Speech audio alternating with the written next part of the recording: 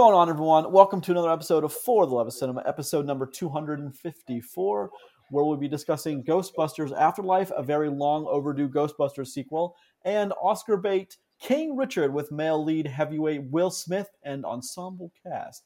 I'm one of your hosts, Grayson Maxwell. Joining me, as he does every week, is my co-host Roger. I ain't afraid of no ghosts, and our perma guest Chris.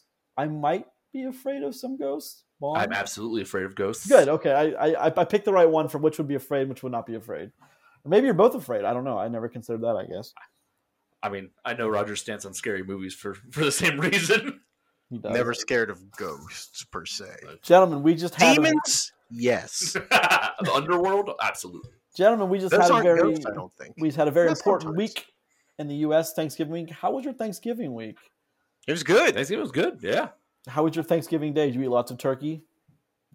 I ate a lot of ham, actually. You're a Tons of ham. hamily? Yes. I That's get it. terrible. No, that's perfect in every way. Yeah, no, I mean, food was made. Food Food was was eaten. had. It was great. Were Thanksgiving? No. No, not the goddamn one. No, I deep fried a turkey like I've been doing for the last couple of years. It is always fun. Yeah. This makes me excited because that means every year that I successfully do it, that means I will get it and definitely get videos of people who have burned their house down trying to do what is very easy not to do. less and so- less anymore, though. You'll see. quite Well, often. it's because, listen, they stopped putting them on the internet. You know, because if I burned my own house down, I don't think I'd upload the video, but I probably would upload the video. I've never had a deep fried turkey. Hmm. Never done it yet. Well, I'm going to start doing it a little bit more often just because I have the fryer. Mhm. Because if you don't use your turkey fryer for frying a turkey, there's not much you can do with it. If you don't use it, you lose it. I got you. Not really. It's kind of yours. You own it. It's not. It doesn't depreciate. Oh, or weird. anything. Okay, never mind. I had that all wrong. No, I'll probably do another one for Christmas though. Cool. It works pretty well. But we also had ham, Yeah. All right. Yeah. small ham. Yeah, turkey. ham. Had an overly large turkey Get too, that, which get that brown sugar glazed ham. Yep. That's all I need. I wonder if you could deep fry a ham. I was Sure, actually just look, you could deep fry anything. Ham's got a lot of juice in got it a lot of though. moisture. Yeah. Yeah, because like when you have a turkey, there's a lot of moisture in there, but you're cooking it. Hams are already cooked, Mhm. so seems very explodey. Yeah. Yeah. You can deep fry anything. I'm sure you could find a way to deep fry a ham. No, I mean, of course you could. You should listen into our cooking podcast where we talk about this too. Indeed. You I know, would this talk week, about deep frying things for hours. I assure you. so this week I went to a party and there was honey ham and honey turkey honey turkey. available, which tasted I very don't see good. how that could be It bad. can't be. It's impossible. No, it wasn't bad. Trust me, it was good. And I think more mashed potatoes than I've ever seen in my life in one spot. I mean, it was just massive bowl and then just mashed. I swear it would have been enough to feed a whole football team of people. It Mashed was potatoes so are much. kind of like the star of Thanksgiving, right? Yeah, Because and stuffing. You not can't forget about everybody's in the stuffing. turkey, not everybody's in the ham. Everybody goes for mashed potatoes. And Always. I think stuffing too is a pretty big hit. Hold on. It is dressing, sir.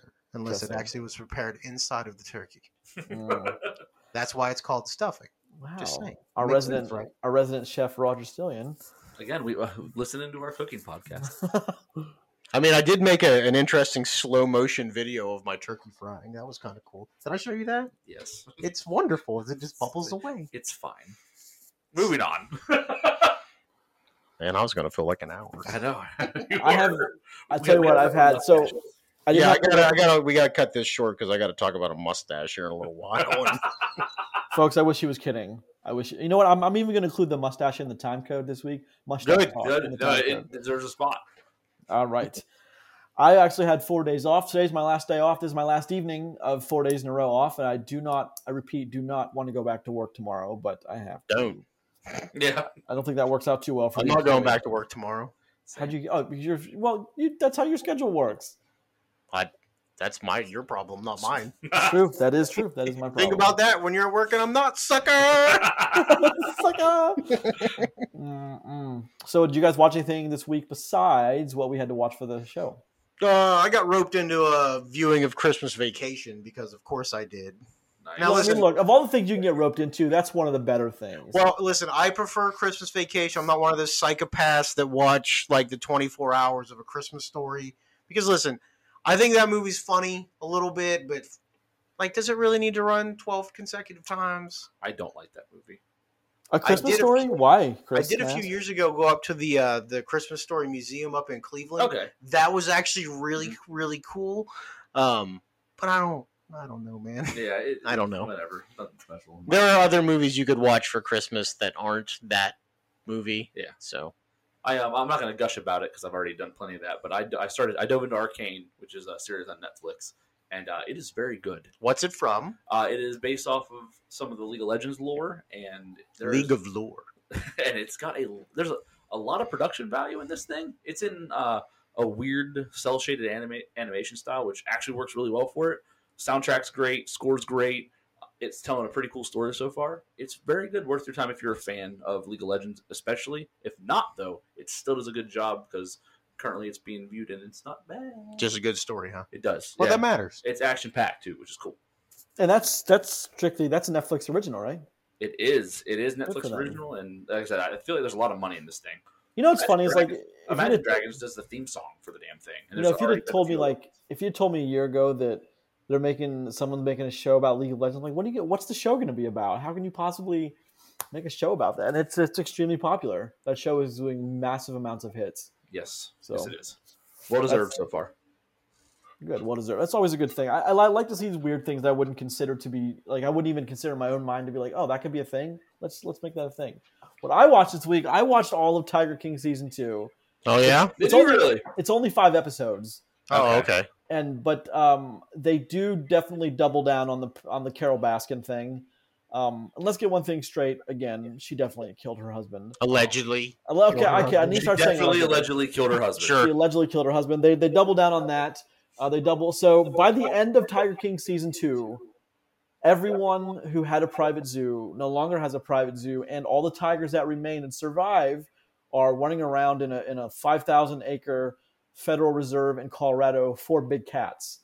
So that's a good thing. Yeah, they're not being spoiler. Yeah, I mean spoiler. It ends. It ends well, but I don't think we're going to get more. I'm kind of distinctly left with the impression that Tiger King has run its course. That you think that this might have been a cash grab. I do think, because what's weird is they go into detail about the Carol Baskin thing that they didn't. There's a whole ton of stuff about the Carol Baskin thing and about the Joe thing, with the Joe Exotic thing, that they didn't cover in the first season. Okay, but I kind of get the it was meant to be support or additional, and it's footage that they just never used. Okay. Well, yeah, that stuff happens. So I think they just cut a second season out of what they already had. And I did a quick search. Carol Baskin is again upset with how they portray her in season 2. And a shocking development now that everybody once again thinks she murdered somebody. I have no idea why she is angry. One of the episodes goes into a lot of detail. They go down and talk to people in Costa Rica. They go down and talk to the airport of how Don never got hit. The person she supposedly cleared, her husband, Don Lewis, never boarded an airplane in Florida. He never arrived in He was never on any passenger manifest, never had a ticket, nothing. So he definitely never left Florida. And they have all these detectives now looking for him in all these swamps. And it certainly is an interesting look at what is wrong with journalism in this country. Man, that'd be a career maker, wouldn't it? If you'd be the guy that found his body. Yeah, but how are you going to find a guy who's been fed to cats? You know what I mean? Or gator. Now there's a popular theory now his body could be in there's a big lake off the reserve of her farm that his body could also be, but it is mega gator infested. So they were getting divers, but they were showing it's a slow process because you have to have people to cover the divers, and you got to have people that know how to handle crocodiles, and it's a very slow process. But I was enthralled the whole time. Again, I didn't think I was going to be, but I was amused. I was kept on the edge of my seat the entire time. So I got to say, Tiger King season 2, at least for me, did what it set out to do, and that's a win in Netflix. Rekindle your love for Joe. It does. As a matter of fact, I mean, it goes. So Joe apparently was killing more cats than we ever had any idea of. Spoiler alert. And it goes into that of how he killed a ton of cats to avoid high vet bills. I mean, they talked about that at the end. That's one of the reasons he got in trouble, wasn't it? Like, because they were destroying animals. But they got him for a low number. The number was a lot higher than they originally thought. So I mean, there's that. Good, But like I a mean, serial killer where you think he's killed 40, you find out it's like 20. Nice. but it's only 5 episodes, and How long are they? they're each 45, 50 minutes. I think there's still. So I got to dedicate 5 hours to more Tiger King. Yeah, but I mean, You know what, though? might Maybe wanna- I'll watch an episode and see. Now, Chris, I'm out. you're out? Hard out? Okay, fair. I don't know if Hard I can out. just go hard out because, like, I don't know. It's a year too late, and I don't care anymore. I got enough things to watch. Like Arcane? Like Arcane, Okay. 100%. All right, there's nothing wrong. I do plan on watching that this. I do plan on watching that this week. How many episodes is Arcane? It's 9 episodes, 40 minutes long a piece. I would Grayson watch 3. If you ain't into it after the 3rd episode, check out of it. Okay, question for you: Is it heavily video game oriented, or is it easily a pick up for anybody? No, that's what I was mentioning earlier. I just didn't want to like gush too much about it. It's telling a specific story about 2 characters in the game, but they're doing like their origin, and they're 2 of some of the more interesting characters that have like more like human ties. It's telling a decent story so far. It's interesting enough. Okay. Standalone story. Gotcha. Yep. We should definitely dive into that if you have any interest then. But anything else you guys are watching this week? Did you guys have a lot of free time this week? I found that I didn't. I have did a lot not. of free Busy as time. hell this week. Yep. Yeah, I was- Thanksgiving week, man. Well, I mean, because, listen, we get an extra day off, but that extra day off is Thanksgiving Day, which, for me was prepping, going to a dinner, making a dinner, having the other dinner. So, like, that whole day. By the end of that day, though, I was wiped out. Like, one of those things. Then I had a Friendsgiving last night, so that was nice. Yeah. Got together with some friends I ain't seen in a while. Had a couple of sodas. There you go. Always a good thing. That Always sort of a thing. Good thing. Allegedly smoked cigarettes and instantly regretted that this morning. Why'd you instantly regret it? Does it do something to you, like make you feel weird? I wanted to die. Fair enough. It's like I don't ever smoke and decide it was a real good idea. All right, gentlemen. This is episode. That'd be a PSA, kids. Yeah. All right, Uncle Roger says, "Do not smoke." This is episode 254 of For the Love of Cinema, a podcast about movies, film, and cinema. Was posted each and every Tuesday morning at 5 a.m. on Podbean, which then distributes to iTunes, Spotify, Google Podcasts, Amazon Music. Each and every week, we start with the box office, current and upcoming releases, what's streaming, trailers, and movies of the week. So, as tradition dictates, and without further ado, let's jump into the box office, gentlemen, shall we? Number 1, and probably no surprise to anyone, Encanto, 27 million, bringing in a worldwide total of 69.6 million. That's a pretty good start. Nice. That's why I added the 6 at the end. I'm like, I don't want these idiots to say nice, and you still did. All right, great. Ghostbusters Afterlife, 24.5 million domestic, upping its worldwide to 115.7. That's right. That's more of what I expect from Let's that keep movie. going, baby. House of Gucci, 14.2 million domestic, a worldwide so far of only 34.7. Not great. Eternals, 7.9 million, bringing its worldwide up to 368. A meager. And finally pushing Dune out of number 5 spot is Resident Evil Welcome to Raccoon City, 5.3 million, worldwide 13.9. Yeah, that's bad. That's Yikes. bad. Coming in the 5 hole. I know. Man. On a holiday weekend Yep. where people A had nothing to- long yeah. weekend. On a big IP. Yeah. Hold on. Formally big IP. Recently disgraced IP. No, the games are as big as they've ever been right now. The Resident Sure, Evil. but as a movie franchise, Right? No, it is- I got you. Yeah, it's but I that- wanted to be fair that shit though. is dead in the water. No, of course. Please stop making Resident Evil movies. Yeah, I We're 100% like, agree listen, with you. 15 years. The man in Germany makes a lot of money making those movies. Let him- All let him right. keep going. This past weekend, of course, was a Thanksgiving weekend, and everything opened on Wednesday. Encanto, House of Gucci, Resident Evil Raccoon City.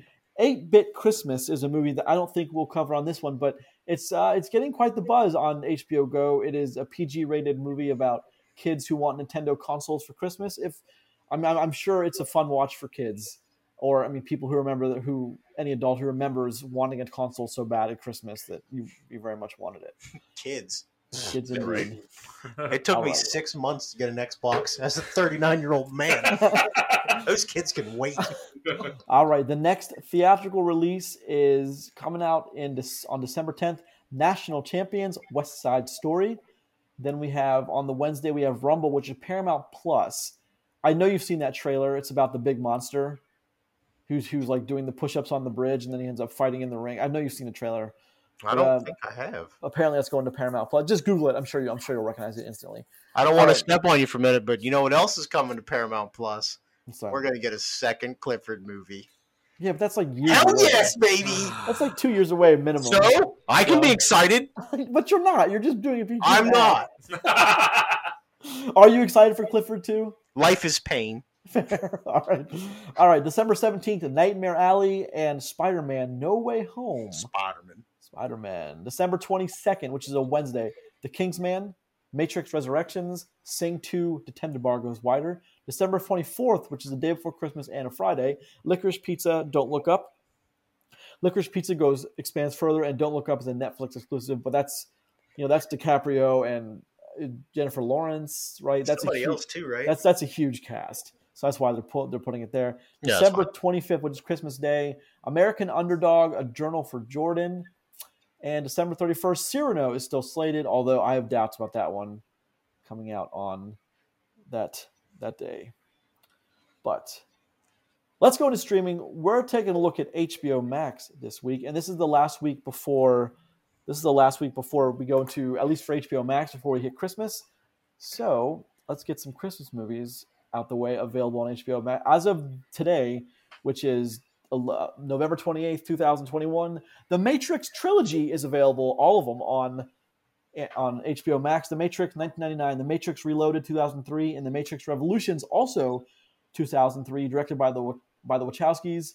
Keanu Reeves, Lawrence Fishburne, Carrie-Anne Moss, Hugo Weaving. If you want to get caught up before the next one comes out, if you have HBO Max, they are all free for viewing, so get that in before the next movie comes out. You have a month. So would I get the same thing if I just watched the first one 3 times and just ignored the second 2? You'll have a better time. Yeah, probably. Yep.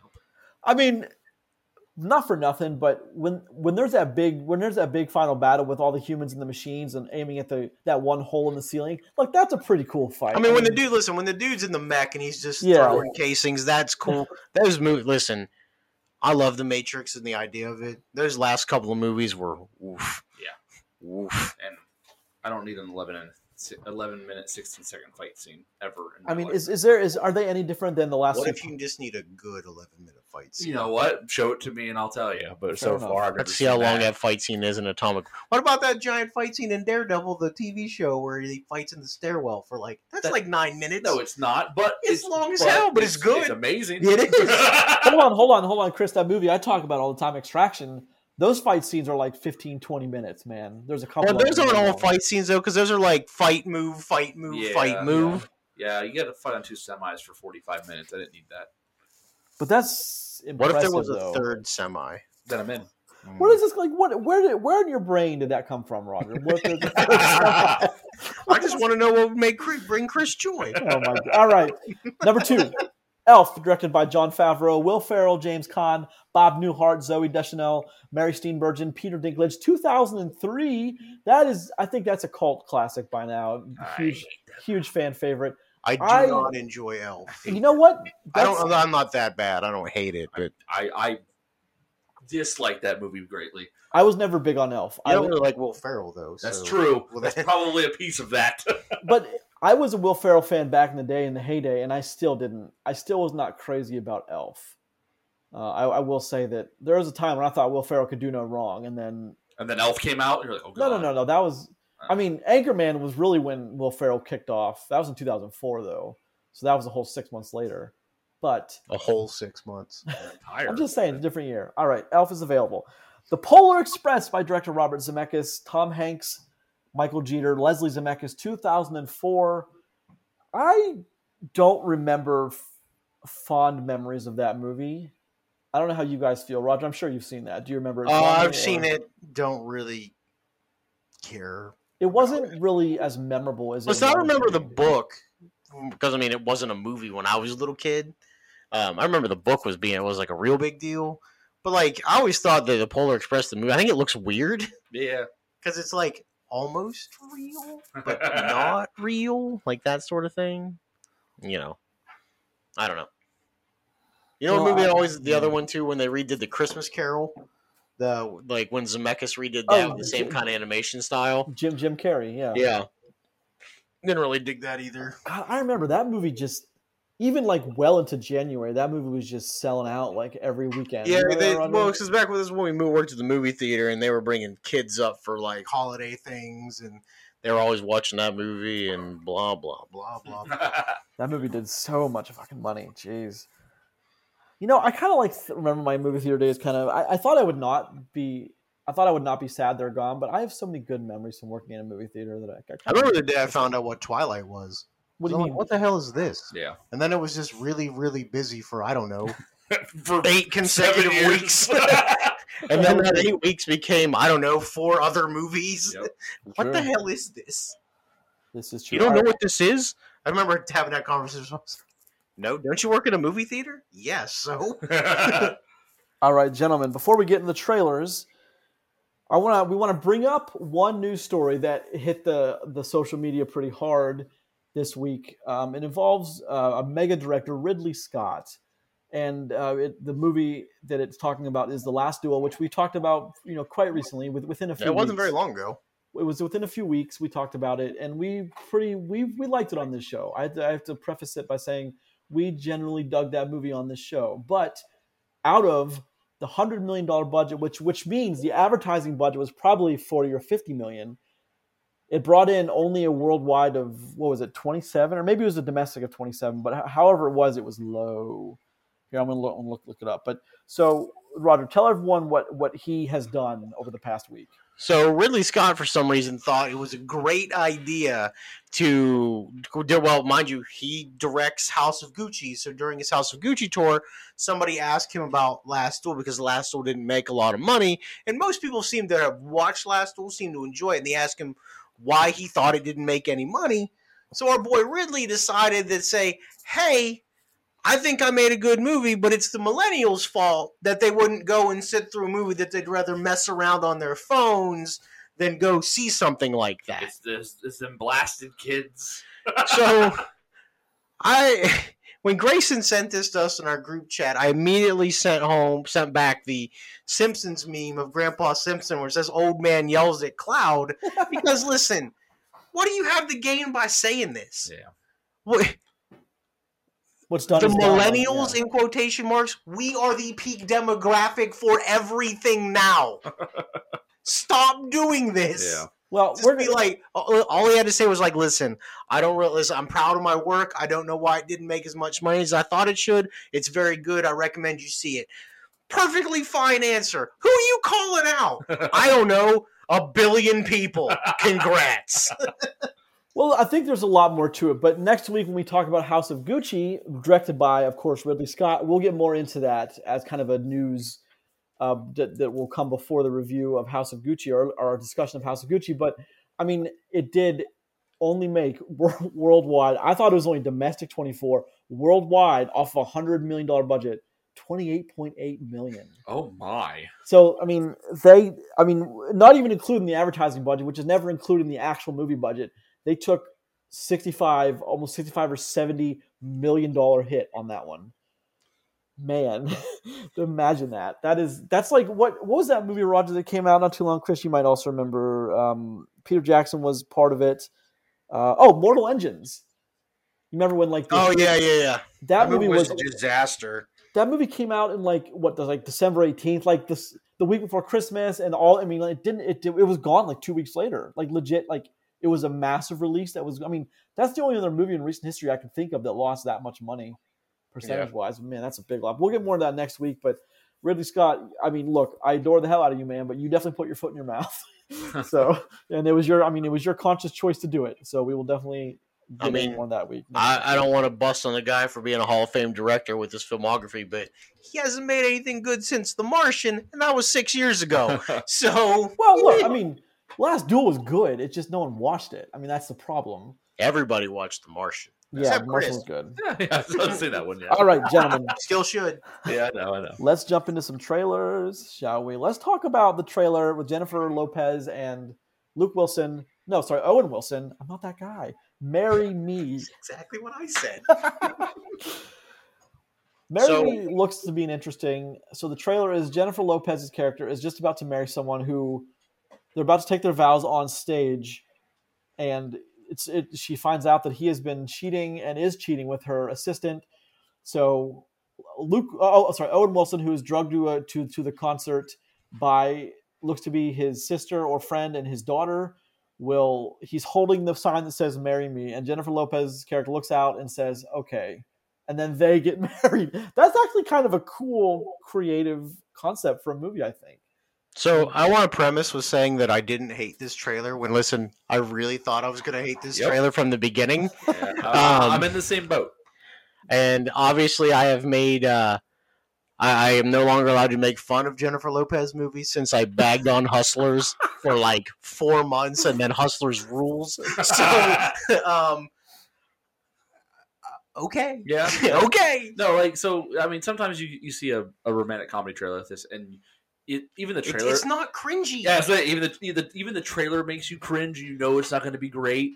And the whole time I'm watching the trailer, it wasn't cringy. It seems genuine. I was like, all right, this might not be terrible because I thought I was going to hate you, Grayson, at first. No, I mean, then watching the trailer, I was like, okay, I that think I comes could out be in. It's Valentine's Day, which is that's perfect for something like that. Yep. Listen, if I get a PG-13 romantic comedy that's not awful for Valentine's Day, that's all I can ask for. Great. Yep. Because I know I'm going to have to watch it, so if I don't hate it, things are better for me. Yep.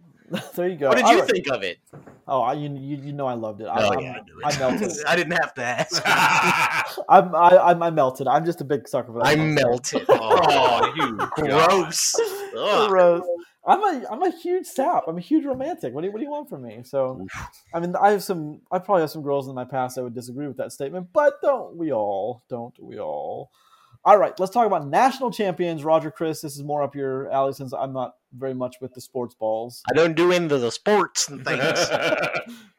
No, I think national champions is a cool idea, especially because things have changed a lot in college football recently, and I don't want to get overly into it because it's a lot. Yeah. But now players are allowed to make money off their name, image, and likeness, which is a big deal. And that's basically what this is, that, hey, we're going to play in a game that's going to make these people like $500 million minimum. And some of these people will never play a game again, and they're going to have medical problems for life. Mm-hmm. And about unionizing a college team or unionizing college sports, and it's a big deal. Yeah. And I'm interested to see about which direction it goes. It's got a good cast. It's got a great cast. It's got J.K. Simmons as a football coach, and I told Chris halfway through the trailer, like, I would run through a wall for J.K. Simmons if he was my coach. He's my dad. That's right. But I'm here for that. So as long as it's done well, I think it can be great. So. But I've been hearing buzz about this for a while. Yeah, that's actually due out on December 10th. We'll talk about on this weekend of the 17th. We'll talk about that and West Side Story on the same weekend. So that'll be that weekend. But yeah, I like these kind of movies. I do. I like J.K. Simmons a whole lot. So it makes What was sense. his name? Jake Laser? Yeah, something Laser. Yeah, his last name is I don't know. They call him Coach Laser, and that is awesome. That rules. Yes. So, I mean, I like a good sports movie. And of course, we have American Underdog coming out. Not too. We can talk about that next. Just watch another trailer for that one. Yeah. American Underdog, Kurt Warner. Roger, this is also your territory. What do you think about this? I mean, the story behind Kurt Warner. Now, listen. If this isn't, a lot of people know of Kurt Warner's path about how he got to the NFL and where he is. He had like the weirdest career ever before he hit the jackpot. Yeah, basically, he went through this thing where he was an above average player, never got recruited, which happened. It happens all the time. Oh. He balled out in college, ended up tried out for the NFL, didn't make it, ended up being part of the Arena League. Played great, super accurate quarterback, gets a shot to play for the Rams, makes it through training camp. The Rams guy who was a stud in front of him literally tears his knee up, and they give him the keys to the kingdom, and he capitalized. Yep. He wins the Super Bowl. Wins the Super Bowl that year. Yep. Ends up as an NFL Hall of Famer. It's in Kurt Warner, not really my kind of guy, but is generally respected as like a very well-respected, nice dude. Yeah, so, he just seems like a good guy. Yes. So he's like uber religious. That's not really my thing. Yeah. Hey, if it works for him, good. Yeah. And Kurt. I'm a big fan of Zachary Levi, and he's going to be on my show. He actually comes in after the holidays, so you gotta tell him to listen to our show. Yeah. I mean, if I get the opportunity, I will definitely tell him to listen to our show. If you get the opportunity, you tell him to come on to this show. Yeah. At least pop in and say hi. Well, I mean, his Just record one thing. It says, "This is Zachary Levy, and you're listening to For the Love of Cinema," and I will give him $1,000. I'll make sure Zachary Levi hears that, and I'm sure he'll do it. I will give him $1,000 American dollars. Well, apparently everyone's talking about him coming in. He's a super nice dude. I'm going to have to explain that to somebody why I spent $1,000. You can explain it to your wife for sure. I mean, just say computer parts. Or tax returns or whatever. I had to work in the studio. He's from the if he's a nice guy, you should do it. Yeah. Listen, if he's really nice, don't tell him about the $1,000. Fair. I'll say that for. I'll keep that for the clinch pin. But I mean, yeah, that's right. Do not lead with that. His assistant has emailed accounting and says, whatever you guys need, I'm authorized to get whatever you need. Zachary loves accounting. I need 30 seconds. I just need 10 seconds of Zachary's time. 10 seconds. Actually, I bet you could do it in 4. Yeah. Which is fine. Fine. Our American Underdog, we're all excited for that. Now, here's the question. It's not really a trailer, but Jurassic Park Dominion. That's kind of weird. No, listen, I don't mean that the footage we see is weird, but it's like a 5-minute intro or something, right? So here's the thing. Is this the first 5 minutes of this movie? Yes, it's the prologue. The first half of this video we watched looks like a great movie. The other half looks like a Jurassic Park movie. Looks like they're chasing a dinosaur. Somehow they lost a dinosaur again. I've got eyes on the animal. Bitch, that's a dinosaur. I was going to say animal. Still an animal. No, at least say reptile. Something. Reptiles are animals. It doesn't matter. It's a stupid line. Well, I mean, okay, we're coming off of... What do they call it? We see the dino. That's okay, let's just recap for a second, gentlemen. So we're going back all the way to the first Jurassic Park, which is a masterpiece of a movie. Sure. It blew all of our minds when all of our young minds saw those animatronics. We lost it. It was so good. So we start with the best in '93, and then Jurassic Park: Fallen Kingdom in 2019 is absolutely the worst Jurassic Park movie to date. Probably. That might even be a contender for the worst movie of the year for 2019. Yeah, Jurassic World did all this good stuff about reopening this chapter where you could go down another path. And Fallen Kingdom, kicked the corpse into the ocean. Here we go, baby. We're riding this raft. I love the memes that everyone keeps talking about. Like the writers go down the same path every movie. We try to resurrect dinosaurs, think we can control them. All hell breaks loose. We have to find a way to fix it. Like every movie is that. We have the dinosaurs. We lose the dinosaurs. The dinosaurs kill a bunch of people. We have to stop the dinosaurs. Now we gotta explain why there's dead people from dinosaurs. Yeah. Now the dinosaurs are out in the world, and they said we're not allowed to do this anymore, but we did it anyway. They were literally auctioning off dinosaurs in the last movie like that. Hold on. That's the most realistic thing about what rich people would do. I mean, you're not wrong about all the problems with that movie. I believe would happen. You just watched season 2 of Tiger King, and you're shocked by that part of it. Like seriously, true. That's true. That's just imagine them auctioning off tigers, but dinosaurs instead. And you're right. Rich people would absolutely find a way to own a baby dinosaur, which would turn them 100%. hostile very, very, very quickly. I need a dinosaur now, Daddy. It's going to happen. They need to go back to the story of Owen, played by Chris Pratt, and Blue, the raptor. They have to somehow get back to that story. And I think that's so far in the rear view by now. I don't think they're going to. Owen dies at Blue's hands. Life has come full circle. That's fine as long as that's working in the story of sacrifice or something. For you. No. Hold on. As long as maybe Blue has to kill him for something. I don't know. I'm not writing the goddamn movie. You think the dinosaur has to make a life or death decision? I have to save the planet. I have to eat Owen. I don't know if that's probably a little too complex for a raptor. For a raptor.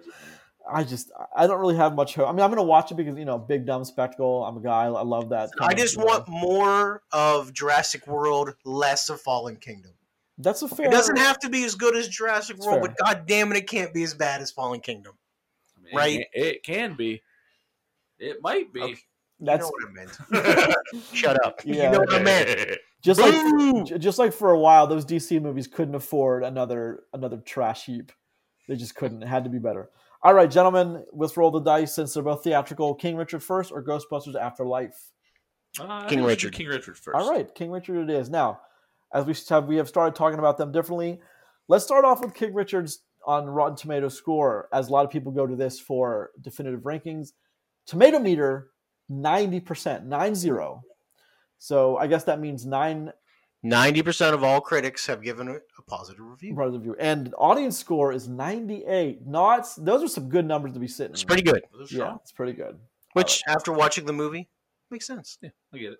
It really is. I mean, when Will Smith wants to be on the ball, he really is on the ball. Will Smith never isn't on the ball.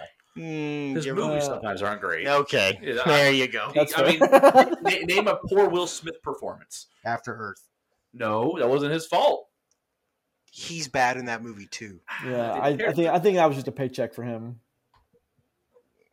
It's the same. That's the same to me. No, that's what I'm saying is he wasn't all there for that. All right, Will Smith as Richard Williams, Demi Singleton as Serena Williams, Sanaya Sidney as Venus Williams, and Anjune Ellis as Oracene Brandy Williams. And of course, we love this guy, John Bernthal as Rick Macy, Tony Goldwyn as Paul Cohen, Susie Abramet as Robin Finn, directed by Ronaldo Marcus Green. Roger, tell us what King Richard's all about.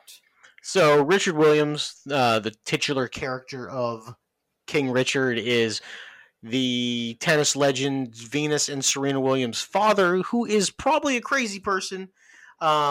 Is definitely a crazy person who basically has their entire lives mapped out and is openly constructing them into tennis prodigies. Did you know that Venus and Serena had other siblings? I did, yes. Movie? I did not know that. Okay. I was uninformed. Yes, I did know that, actually. But, yeah, I mean, this is a story of how that family basically is all in for them to be successful tennis legends. Yeah. And spoiler, they are tennis legends. What? Well, I mean, so, okay, we'll dig into the actual movie in a minute. I do want to point out one thing. Venus Williams was the first, the older sister. Serena Williams, who they don't talk about too much in this movie, is generally regarded now as the greatest tennis player of all time. Yep. Not greatest female tennis player, the greatest tennis player of all time. Which I think that's they really only kind of throw that in as an afterthought at the end, which I thought was kind of weird. Well, I mean, so he talks about how he knows that she's going to be blah, blah, blah. Yes. And we don't know how much of that, is for movie flair and pizzazz, but I don't know, he's crazy, so probably real. probably real, yeah. But it's one of those things where this is their story, quote unquote, but the better story to tell was all the things that. What's what gets them to that exactly. point? Yes, no, I understand that. Sure. So it just makes sense how this movie breaks down the way it does. I didn't have a problem with that though. I found myself enjoying the movie more than I thought I would. Yeah, way more. The thing with this movie is very tennis heavy, for obvious reasons. I mean, this is a tennis movie. That won't be for everybody, but it's interesting. I enjoyed it, so there's that. Mm-hmm. See, I don't think it's as tennis heavy as I think your statement just suggested it may be. I actually think the tennis wasn't a big part of it. It was, I mean, me not being a fan of tennis. Only because I never played tennis. I still was very enthralled by the movie. You strike me as a tennis guy. No, I mean I'm not. Sorry. Yeah. But the thing is, like, it's good, and the tennis, like they really play tennis in this. Like I mentioned to Chris before we started, that was a big deal breaker for me on this one. Mm-hmm. Is they don't act like they're playing tennis. They're actually being filmed playing tennis. Yeah. So that makes it so much better. So much more realistic. And I think Will Smith does a great job as Richard Williams, because if you you see at the end where they show an actual interview with the actual Richard Williams, he is a crazy person. Like as crazy of a person as there is. So he did something right though. I mean, he did right. He did. Right?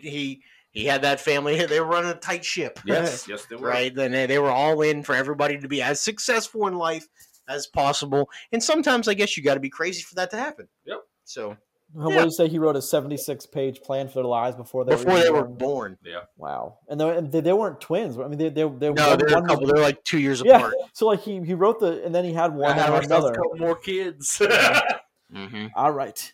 We open with Will Smith doing Will Smith stuff. Now. It opens, I think, on Will Smith, because that's of course he's the draw to this movie is Sure. Will Smith, or you're going to be attracted to this is Will Smith, or it's the story of the Serena or the Williams sisters, and how they got to where they are in tennis.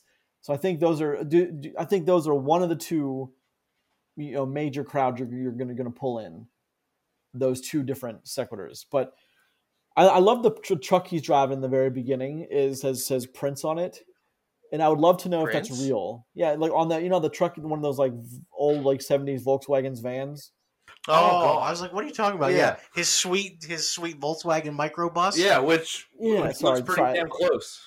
Yeah, I said truck. I meant bus, but it's on the front, like that extra spare tire. It has like Prince on, and I wonder if that's like a true detail, and they just happened. Well, to they showed the bus. Yeah, it looks Yeah. exactly like Yeah. it. So Like that works. a replica of that. He's the Probably Prince the of same bus. Could be.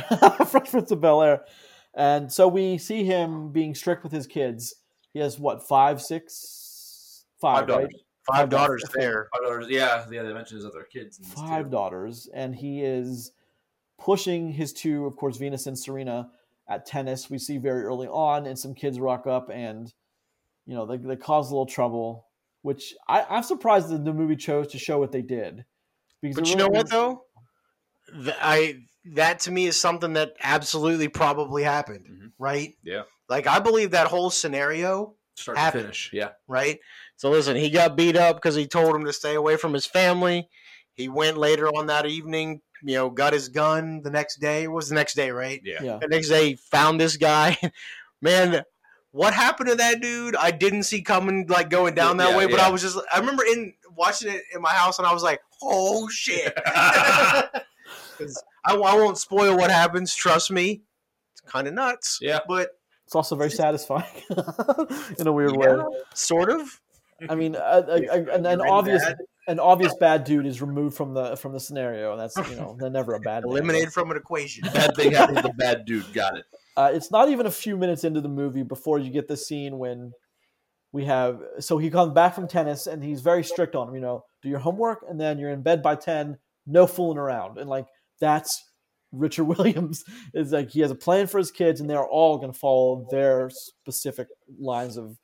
And then we get, of course, to the scene where Richard and his wife are on the bed, and that's the line delivery of Venus and Serena are going to shake up this world, and like that's what I appreciate about Will Smith. Among the many things I appreciate about Will Smith is, man, he can deliver lines when he really wants to deliver some lines. Boy, he's good. Yeah, he's great. He's great. It's just like when he's in the right role, he can be incredible. Yep. He really can. And it's just that kind of like shook me for a second. I was in the theater, but it kind of shook me because like it's great line delivery, and they don't really linger on that one because there's plenty more of Richard and wife reactions to come that are, some of those conversations they have are just they're tough to watch. We get an incredible scene at the house in Florida. Yeah. We get a couple incredible scenes at the house in Florida. And what I love more, and Chris, I think you are not a fan of this, if I remember right, when some of those really kind of intense dialogue moments start between Richard and wife, like the camera starts to be the wandering camera, where it like starts to like move a little bit to like really convey there's tension here. I love that. I mean, it works in this movie, don't get me wrong, but yeah, generally I'd rather the camera do less of the work and and it just be about the character moments. But so after we get past the first couple story beats, I want to ask you guys a question. So this movie is called King Richard. Yes. Would you call this a biopic? Yes. And if you would, who is the subject of the biopic? Richard. It's Richard. Okay, so Richard is definitely this ain't Venus and Serena's story. No, yeah, this is his story. This is a story that is about the person who molded Venus and Serena.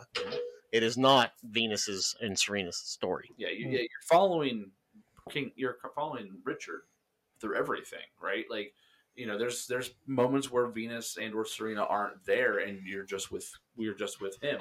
There's unless it's while she's playing tennis. You're not just with her, any of his two kids. You're always with him, and he's always there at those moments too. Yeah, you get very little of this movie that doesn't have Richard in it. Mm-hmm. Like there are a couple of scenes between the girls and mom, or the girls in Bernthal, but Richard's almost always there, present. Yeah. So Yeah, absolutely his movie. yeah, it's his movie, sure.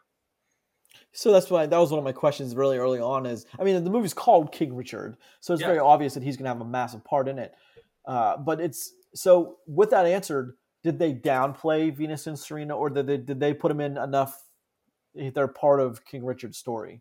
No, I think they highlight what they need to. Yeah. But I mean, this is his story, and what the I don't.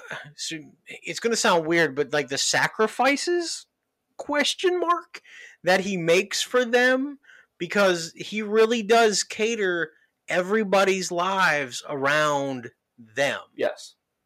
And he's the ringleader of that circus. Mm-hmm. So, I mean, it really comes to a point where, like, mom's working during the day, he's working during the night.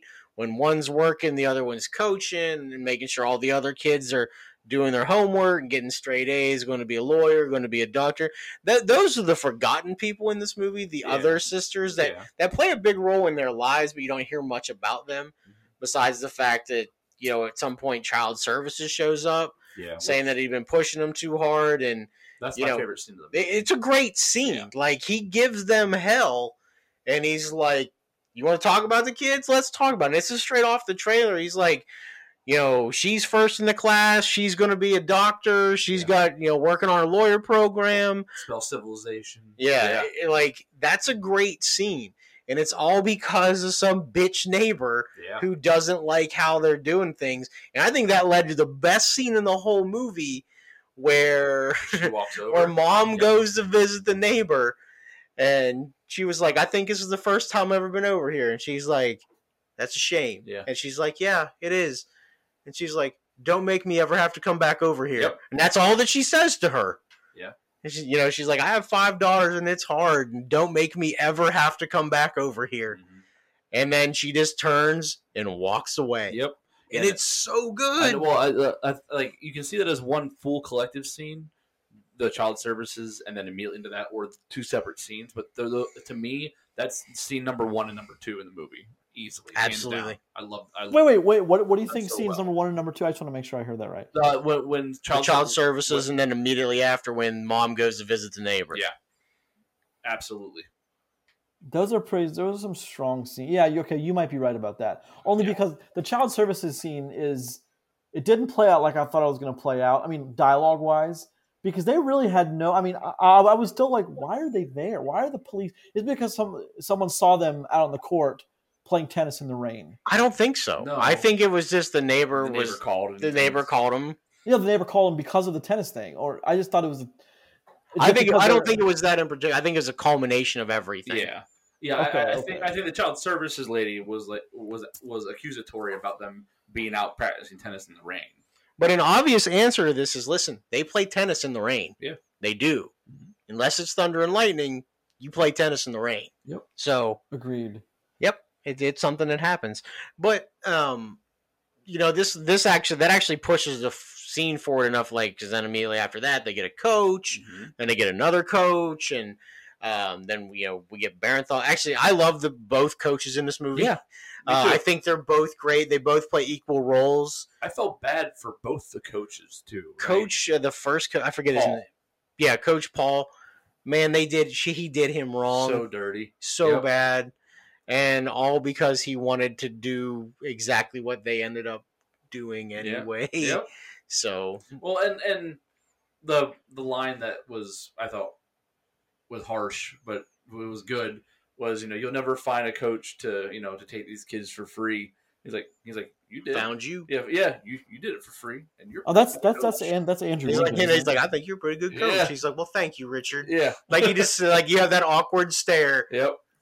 And I think you've taken my girls as far as you can take them. I'm like, whoa, this dude is an asshole. Yeah. A little crazy. Well, I mean, listen, if you didn't realize to that point how crazy he was, like, that to me was a real, like, solidifying factor that, I mean, obviously, like, I know of Serena and Venus about how they are legendary tennis players.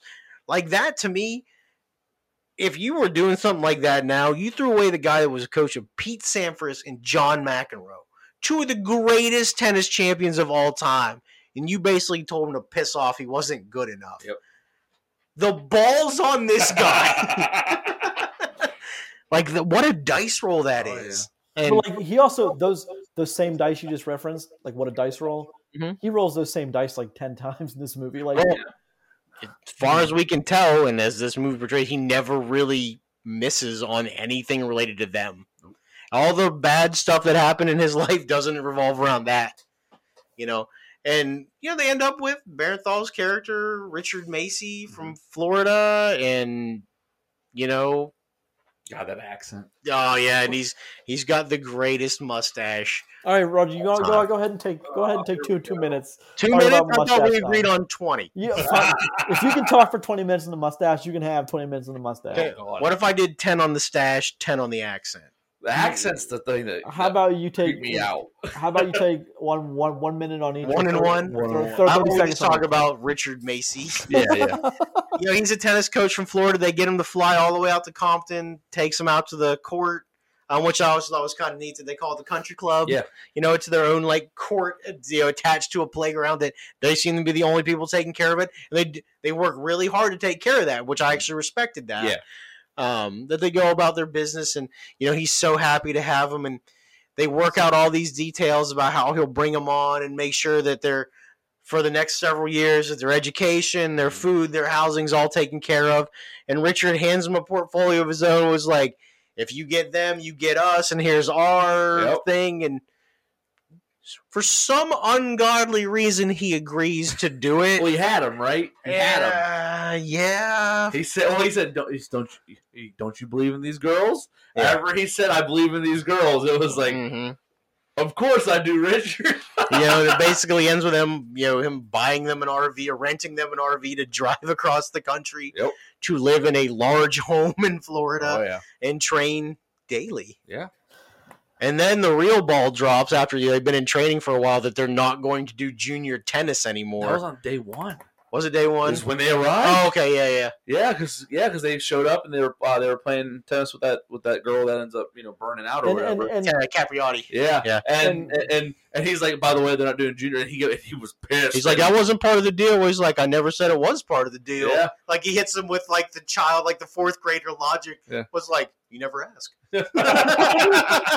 Well, I think it's more or less after he gets done telling him all these things, Macy's like, you could have told me these things before we made the deal. He said that I could have, but I chose not to. Mm-hmm. And I mean, like all these things about, well, no, they're not playing juniors. They're not going to make you a dime for 5 years. It's like, okay, well, the guy's paying for your house, for your RV, for pretty much everything you have right now. He's paying for it. So, I mean, talk about dice rolls. Any one of those dice rolls failed, this whole story is undone. But then we get our first We get our first time skip of the whole movie, really, right? We jump 3 years ahead. That they have been there on his dime. Yeah. Now Richard's actually working at the club though. Like he's not freeloading or anything.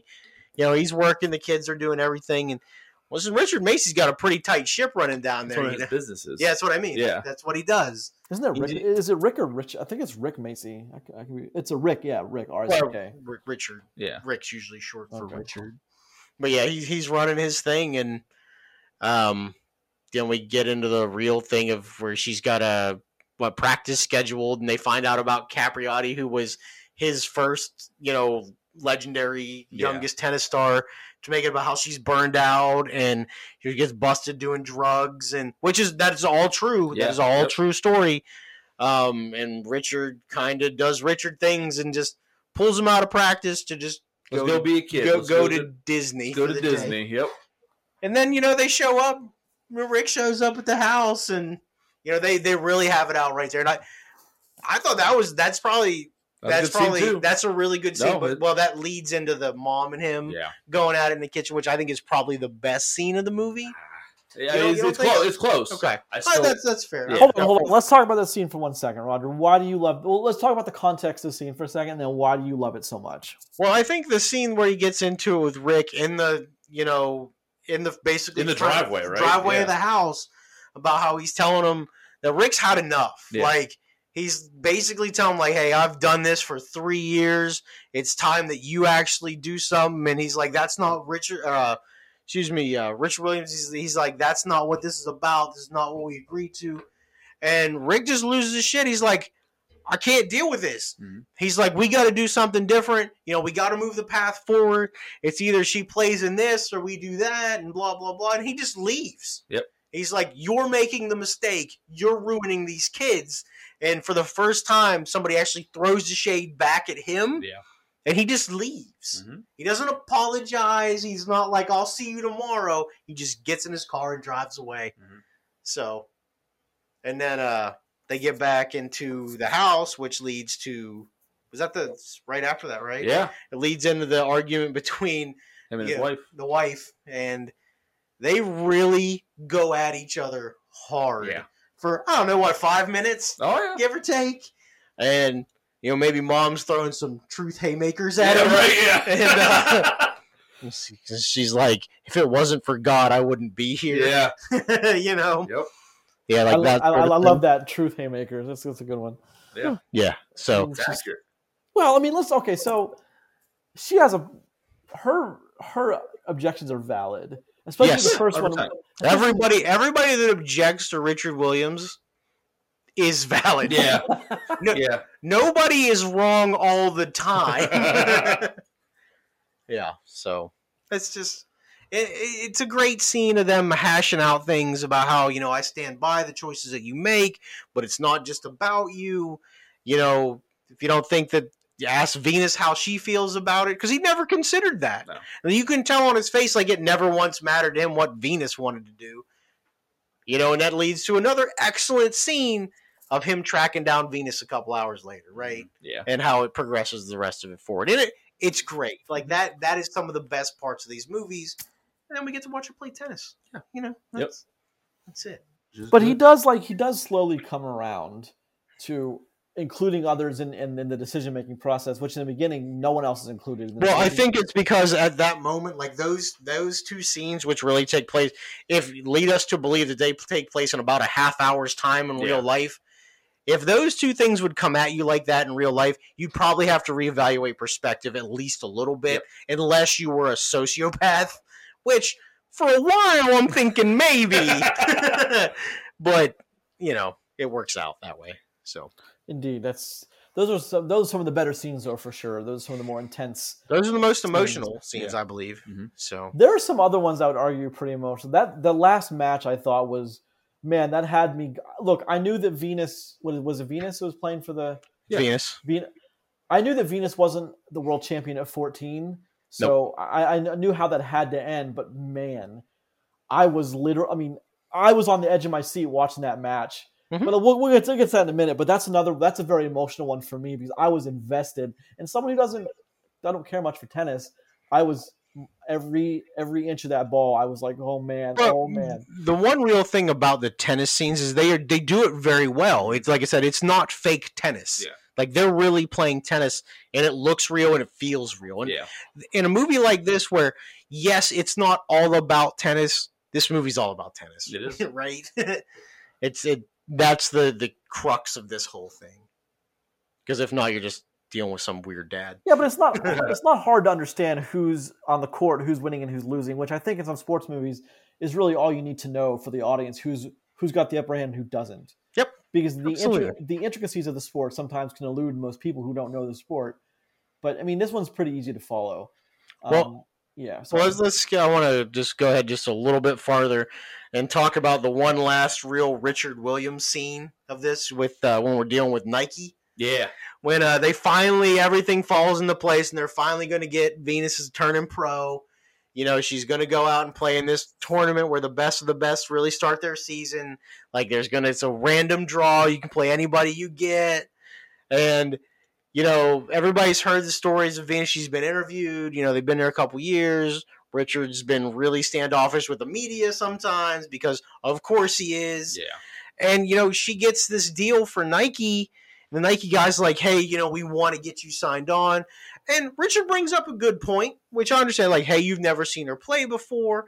And the guy's like, look, we're ready to give you $3 million right now, which is more money than we gave Jennifer Capriati, who won the championship right off the bat, like the best prodigy they'd ever seen at that point. And they're like, we're going to give you $1 million more. And they're like, That's up to Venus. Like, that's not enough money. Yeah. Like, in some weird turnabout. I did like how they circle back to that at the end where they say that she eventually signed a deal with Reebok. Yes. 9 months later for a substantial increase in money, by the way, for $12 million. Yeah.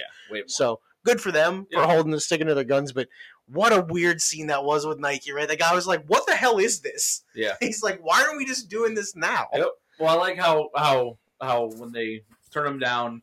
And they go to, he's like, what are we doing here? Come on, this is it. What are we waiting for? And he's like, this is what you've been waiting for. And he goes, we're gonna go something to eat. And his family comes in. He's like, come on, guys, Bernthal's mine.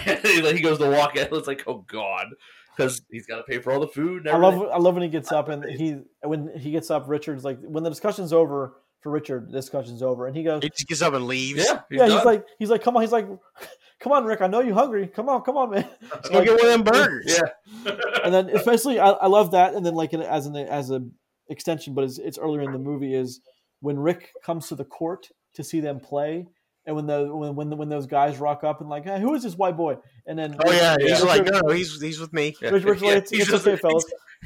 He's just white. He's like, and then like as the scene's getting ready to transition to another, you hear Will Smith saying, "I ain't gonna let you get shot, Rick. Damn, man." Yeah. I love that. I love that so much. Oh, I did like how the whole hood kind of like rallied around him after the stuff that you'd seen happen in the first one. How they become like uber protective, and like respect what they're doing because listen, they're out there every day, rain or shine, running and gunning, man, and that's great, and they really did change how tennis is perceived after that. So. You see that in the final scene too. Yep, which is nice. You get the movie ultimately culminates with her fight. Playing number 1 ranked tennis player in the world, really comes out, gives her some real smoke right off the bat. Ends up losing that match, which isn't really a spoiler if you know anything about tennis. Yeah. But it really sets the tone for how her career will take off, and they do a great job and. Then it kind of gets into a montage about how real shots of them and what happened after the movie. So overall, it's a pretty solid flick. It is. So, I enjoyed it more than I thought I would. So, what about you, Grayson? What do you think of it? Oh, I love this movie. There's so much to love about it, and everything we talked about. And what I want to talk about was when they're doing right before and during the last match when. What a coward of a play that is by I forget who she's playing at the time, but she had to poop, man. I don't, right? but she iced. Macy said no. She's icing Venus. She's taking away her hot streak. Yep. I mean it's dirty, but it's legal. Yeah, it's legal. Well, I was gonna say, who wins the match? Use the rules to your advantage. Yeah. Listen, I'm not trying to be a guy that said you probably didn't dick her over because she probably did. Maybe she had to poop. I don't know. Well, Venus, you ever been in the middle of doing something you were like, I got to poop real bad like last week, Chris? Yeah. I mean, allegedly that may have happened last week. I don't know what you're talking about. But yeah, but behind the scenes here at the podcast. Anyway, so behind the curtain a little bit there. Pull back the fourth wall. Yeah. So there have been things. The Venus sisters lately, because of the release of this movie, have been very vocal about. There's an article I saw that was just pretty much interviews with the Venus sisters, and the article was called "The Match I Should Have Won." It was an interview with Venus Williams of what happened. It was she breaks it down into layman's terms for people who aren't who don't follow tennis and know the rules, and she breaks it down and explains exactly what happened, what was going through her head, and how she was able to successfully allow herself to be defeated by getting in her own head. Sure. And that's pretty ballsy to do years and years later, 2 decades later, after the fact. You have to be pretty sure of yourself that you could have won that match if you're gonna come out with an article years and years later about that. I just thought that was interesting though, that people they still think about that match. the two sisters, Venus and Serena, are very interesting, outspoken people too. So if you really want to learn about them, there's plenty of that stuff out there. Yeah. So. Yeah, of course. They really did change tennis. Not only for like the U.S. but for the world. They changed the world tennis scene, and it's always a great thing. I guess we can move to score. Well, hold on. Can we do one more thing first? Of course, yes.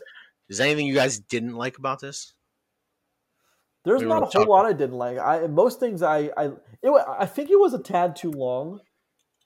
There was a time I looked at my watch, I'm like, wow, how is there still It's 2:25. like how is Yeah, there like how are we still not done with this movie? And it's already been Yeah. over 2.5 hours. The length would be the only thing I'd pick at too. I think the movie just works. It's one of those things where I didn't think I was going to enjoy it, and it just freaking works. I didn't mind watching the Isn't movie. it weird when a movie happens like that where you're like, I shouldn't really like Yeah. this, but I do? Well, these movies usually aren't my thing, not really. But I watched it with my wife, and even she said, I like this way more than I thought I would. It does feel long though at the beginning. The first half feels much longer than the second half for sure, but it does take a little bit long. Other than that, no, I thought the all the characterizations were good. I think the acting's great in this movie. There's multiple great performances. You got a good cast. This movie does well. So can I pose one question? Of course, What please. if I think it wasn't long enough? And That's I don't mean that it's too long. I think the last 20 minutes should have been further down the line of what happened after that first match, instead of just the hard out. Here's what happened. Yeah, Like if we had 20 minutes, like maybe cut some time somewhere else and Yes. give some more time after the match. yes, Yeah, I wish can there was see a that. little bit more after that, Yeah. and a little less in the upfront. little less early tennis court, little less early junior matches, Sure. Things like that. Yep. Maybe 1 or 2, like 15 less seconds per tennis match. Yeah, you could add some minutes. If we there. cut 20 and added 20 somewhere else, we could have made.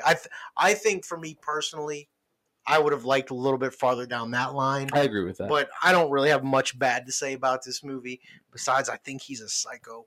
I think he is a psycho. Well, I don't, but I mean, I wonder how many fathers would fall into that category when it comes to their kids and what they have. A planned for lot their when it kids. comes to sports. That's what I'm saying though. Is like, I mean, he may be crazy, but I mean, like, he had a definite plan, and it said, didn't the movie say Richard's plan worked almost to a T, except for a few things that had to be like a different way to approach certain things. Yep. So like, I got to appreciate that. Maybe And he's crazy because he's clairvoyant. you know who appreciates that? Venus and Serena Williams appreciate his plan. I'm sure. The whole family appreciates it. Yeah, I'm sure Know that that for sure. That's Yeah. but it really is. But one of the things I love most about this movie is I had to keep reminding myself this wasn't a story about the Venus sisters. It's a story about King Richard. Yes. And it's not the Williams sisters. Sorry, the Venus You're fine. and Serena. I know what you mean. Okay, here's a question I want to ask you guys. Let's just say it wasn't Will Smith who wanted to do this. Does the story get slanted a different way if it's not someone as strong as Will Smith? I don't think you can slant the story anyway, but do I think the performance would have been as good? Probably not. What if it was Denzel? Denzel could have done it. What if he'd have killed that guy in the parking lot? Everyone you know, everyone you've loved. Gives him the man on fire scene. Yeah. No, I like that movie better. Great tennis dad.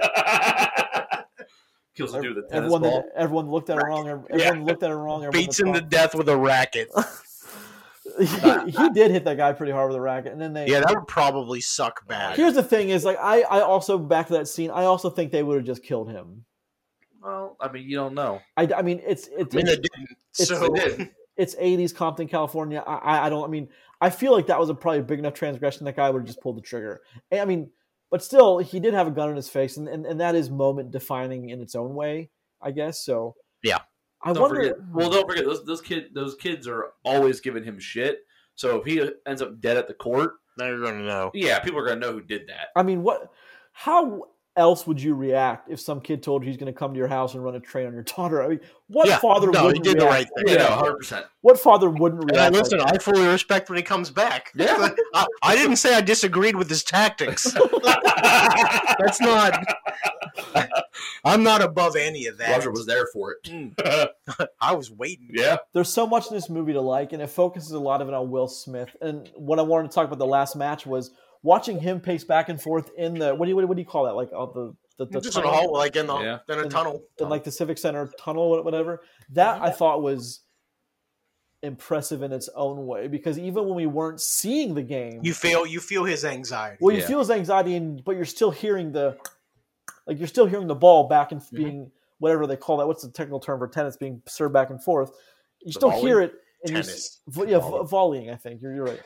Is you still like you're seeing it on his face, and like I think that's kind of an impressive. That was kind of a cool thing that I didn't think we'd get, but we got. Now I'm going to expect that more in sports movies. Not that we haven't had it before, but it was done with such effect that I like. So I mean, we're getting a couple sports movies soon. We're going to get a couple of them that revolve around football, and fake football looks terrible. Yes, it does. So I hope it looks good. Fake football. I think in a movie that has football almost always looks terrible. I saw this one tweet. I saw this one tweet recently that said that someone just got done animating a real person, and when 9 out of 10 people were asked, people thought it was real, and it was an animated person. Good. So it looks so real. I wonder how long it's going to be before like NFL 2K30 is the simulation for the movie you're watching. You seen Madden lately? It's true. It does look great. It looks great. This is a good movie. King Richard is a pretty excellent movie. Before I went into it, I guess I was expecting to walk away like, yep, this movie's taken everything. I wanted to. I believe in Will Smith. I just don't think it was that movie, though. No, I think it's a very... might as well just go right into scoring, right? Yeah. So we can just... I'll lead off if you guys don't mind. Yeah. I know Grayson just kind of said his thing, but, I'll lead off. I knew you were super pumped up thinking this was going to be like massive Oscar bait for Will Smith. I just don't think it's got that kind of movie behind it. That being said, I think this movie is very, very good. The thing with this, though, is I don't know if I'll sit down and watch this anytime soon. I will watch it again, but it'll be a while. Like one of those kind of things. But, I mean, this movie's like an 8. It checks all the boxes for what should be good and how you should like it. And, I mean, he's a psycho. And you understand why by the end of it, which is, I guess, all that matters. Yeah. So, it works. Yeah. Yep. This movie just does everything the right way it's supposed to. I watched this movie and I didn't want to stop watching it. Like, I don't like this kind of movie. It pulled me right in. The performances are stellar. The cast is great. There's a hell of a mustache. It's some good mustaches in this movie.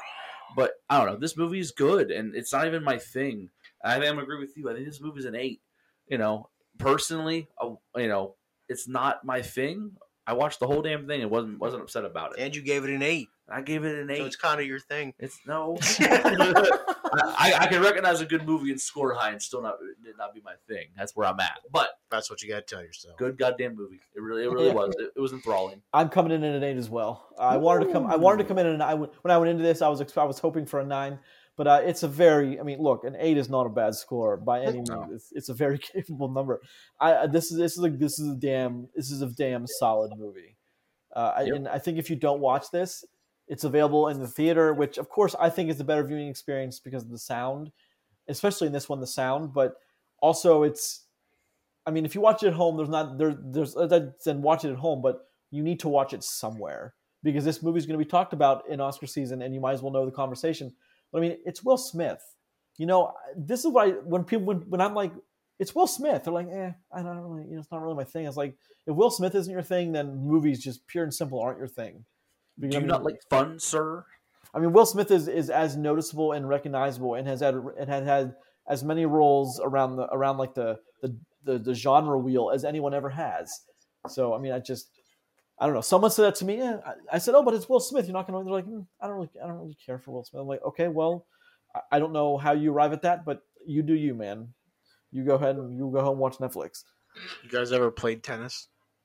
No, but I want to. I think I did in camp when I was like 5. Hard as shit. I don't doubt that at all.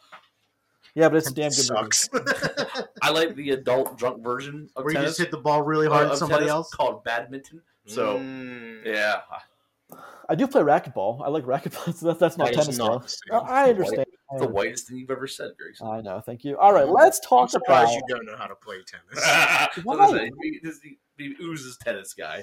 All right, fine, whatever. There's a lot of sweater vests in his closet. There is. There's a ton. All right. I know there are. Let's transition. What do you think I was joking about?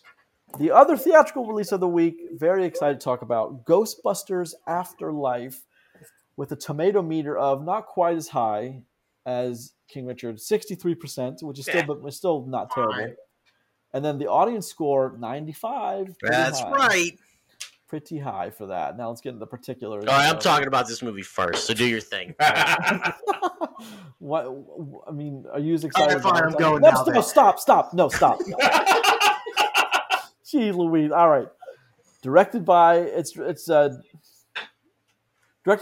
Reitman, who is Ivan Reitman's son. He's Ivan Reitman's son. So there's Reitman in the driver's seat.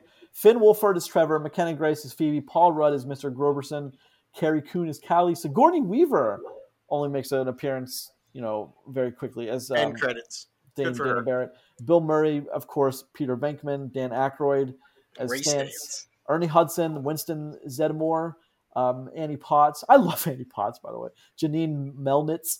And Josh Gad is the voice of Muncher. I don't think. Really? I wouldn't. I had to look that up. I had no idea. Huh. All right. Cool. Roger, why don't you start us off? I want to say I think I'm going to regret this, but go ahead and start us off, Roger. Good. So this is Ghostbusters. I've been waiting for this movie since, 1989. They gave me some bastardized version in 2016, which, call what you want, it is what it is. It's fine. It ain't Ghostbusters. No, it's not. But they gave me this, and I'm very happy. This movie at its core is a continuation of the original timeline of Ghostbusters.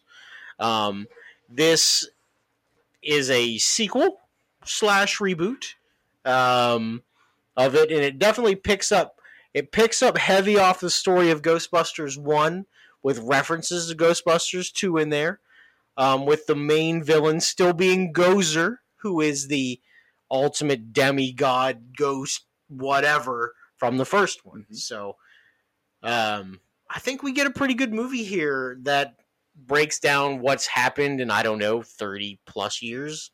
Ghosts aren't really a thing anymore. That's kind of dried up. And Egon lives out he's the dirt farmer. Lives out in Somerville, Oklahoma, which looks like a shithole. I hate Oklahoma. Driven through there a couple times, nothing great. And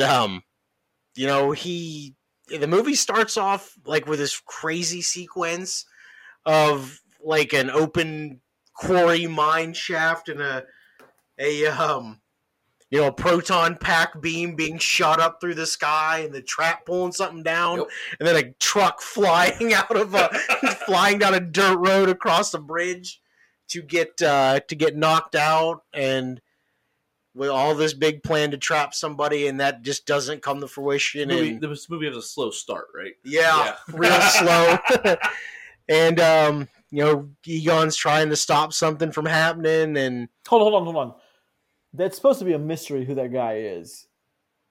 Is it? I think so. Not that it's. I mean, you figured out pretty quick by process of elimination of who they're talking about. I mean, in the one Ghostbuster in real life that's dead is obviously Egon. So yeah, former Harold Ramis. Yes. If you've seen the trailer, you know it's Egon. It's Egon, 100%.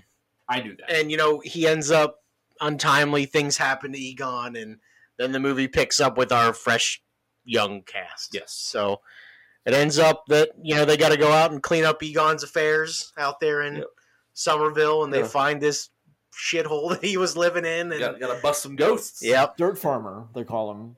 Yeah, everybody calls him the dirt farmer. He ain't got no money. He's got all kinds of cool electronics in that basement, though, right? And a fire. How do they get up from the fire pole? Listen, it doesn't. Sometimes you don't ask questions. That's things is fact. I have to ask questions about that. Listen, I understand how they got up in the firehouse. They took the stairs. Well, that's one of the somewhere else down here. Okay. That's one of the 20 questions I have for you is how did you get back up the pole after you go down? There's stairs someplace. Or a ladder. Sure. Something. But, we meet Phoebe, and, this is her movie, right? Yes. Yeah, everybody else is supporting in this. We meet Gary Gruberson, which is the worst name in the world. We meet Podcast, who has a podcast. I hate that his name is Podcast, but I actually don't hate that. I actually kind of really enjoy I think that. it's hilarious. Yeah, I like that, actually. What's Finn's name in this movie? What's the older brother's name? Trevor. And Mom, who's not really having a great time in life. I love when Trevor's like, "Aren't you supposed to sacrifice everything for your kids?" And she's like, "Yeah, right." Which is a real parent thing to say to your kids. Mm-hmm. But yeah, I mean, they end up in Somerville. Somerville sucks. They don't have any money. they're in the middle of summer. Phoebe's a nerdy kid, doesn't have many friends, so they send her some like summer school camp thing taught by Paul Rudd's character Gary, who is the greatest summer school teacher ever. Who Gary's just cool as hell. Yeah, the first time he rolls in a movie, he's like, because you got to watch VHS, or they're watching Cujo on VHS. He said, hold on. He said, imagine Beethoven, but then imagine he's rabid and butchering kids. Yep, great. But here, okay, well, pretty early on in the movie, that's one of the first, like, forced weird interactions of McKenna Grace's Phoebe and him. She gets bored of watching this terrible movie for kids, and, she ends up back and talking to me, find out that Gary's not really a teacher, he's actually a seismologist, and he's trying to figure out why Somerville, Oklahoma is having earthquakes on the daily, basically. Mm-hmm. And, that's all in the trailer anyway. Oh, yeah. Try to find out why it's shaking. And we find out that Phoebe's really, really smart. When she's just like, yeah, it's a seismograph. How do you know that? It's like, because it's a seismograph. Her dry answers are actually almost endearing in this movie. Because it happens a lot. Yes. I also love that she has these terrible one-liner jokes. And many terrible jokes. They're so bad, some of them are so hilarious. Listen, I had a boss who all he did was tell dad jokes, and I hated him for it, and it just brought back my PTSD for that. But it's funnier when it's a nerdy 12-year-old. Is it?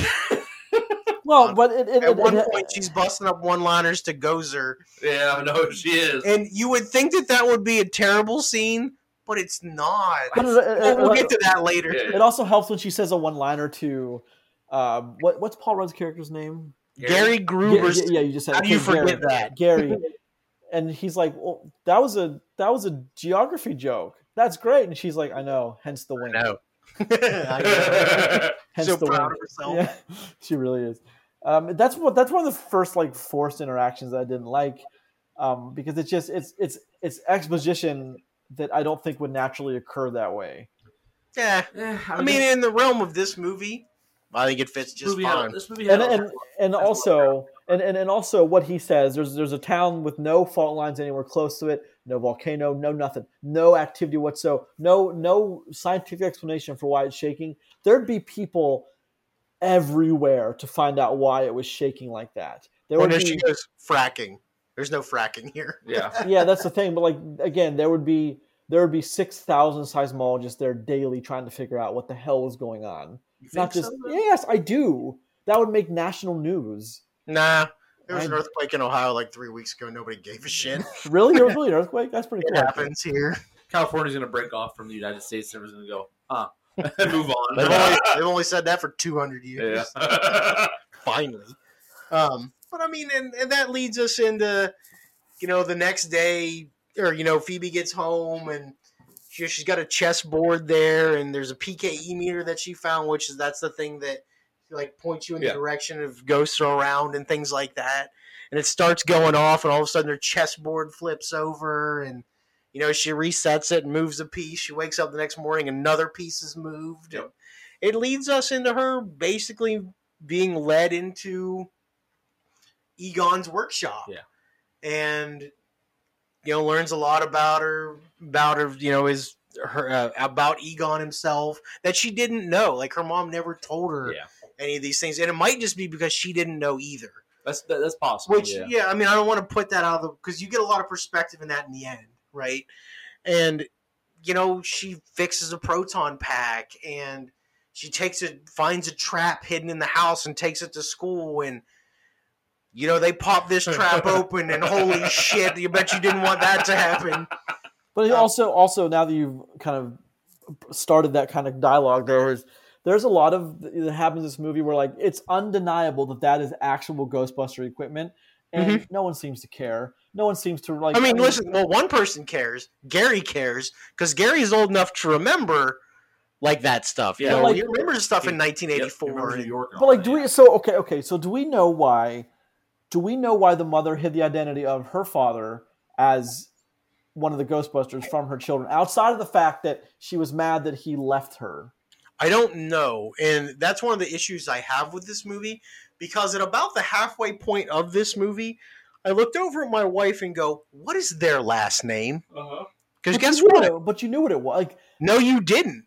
Because their last name does not have to be Spengler. no, it doesn't have to be Spangler, but that's why they never gave them a last name. No, I get that, but they could have had a different last name.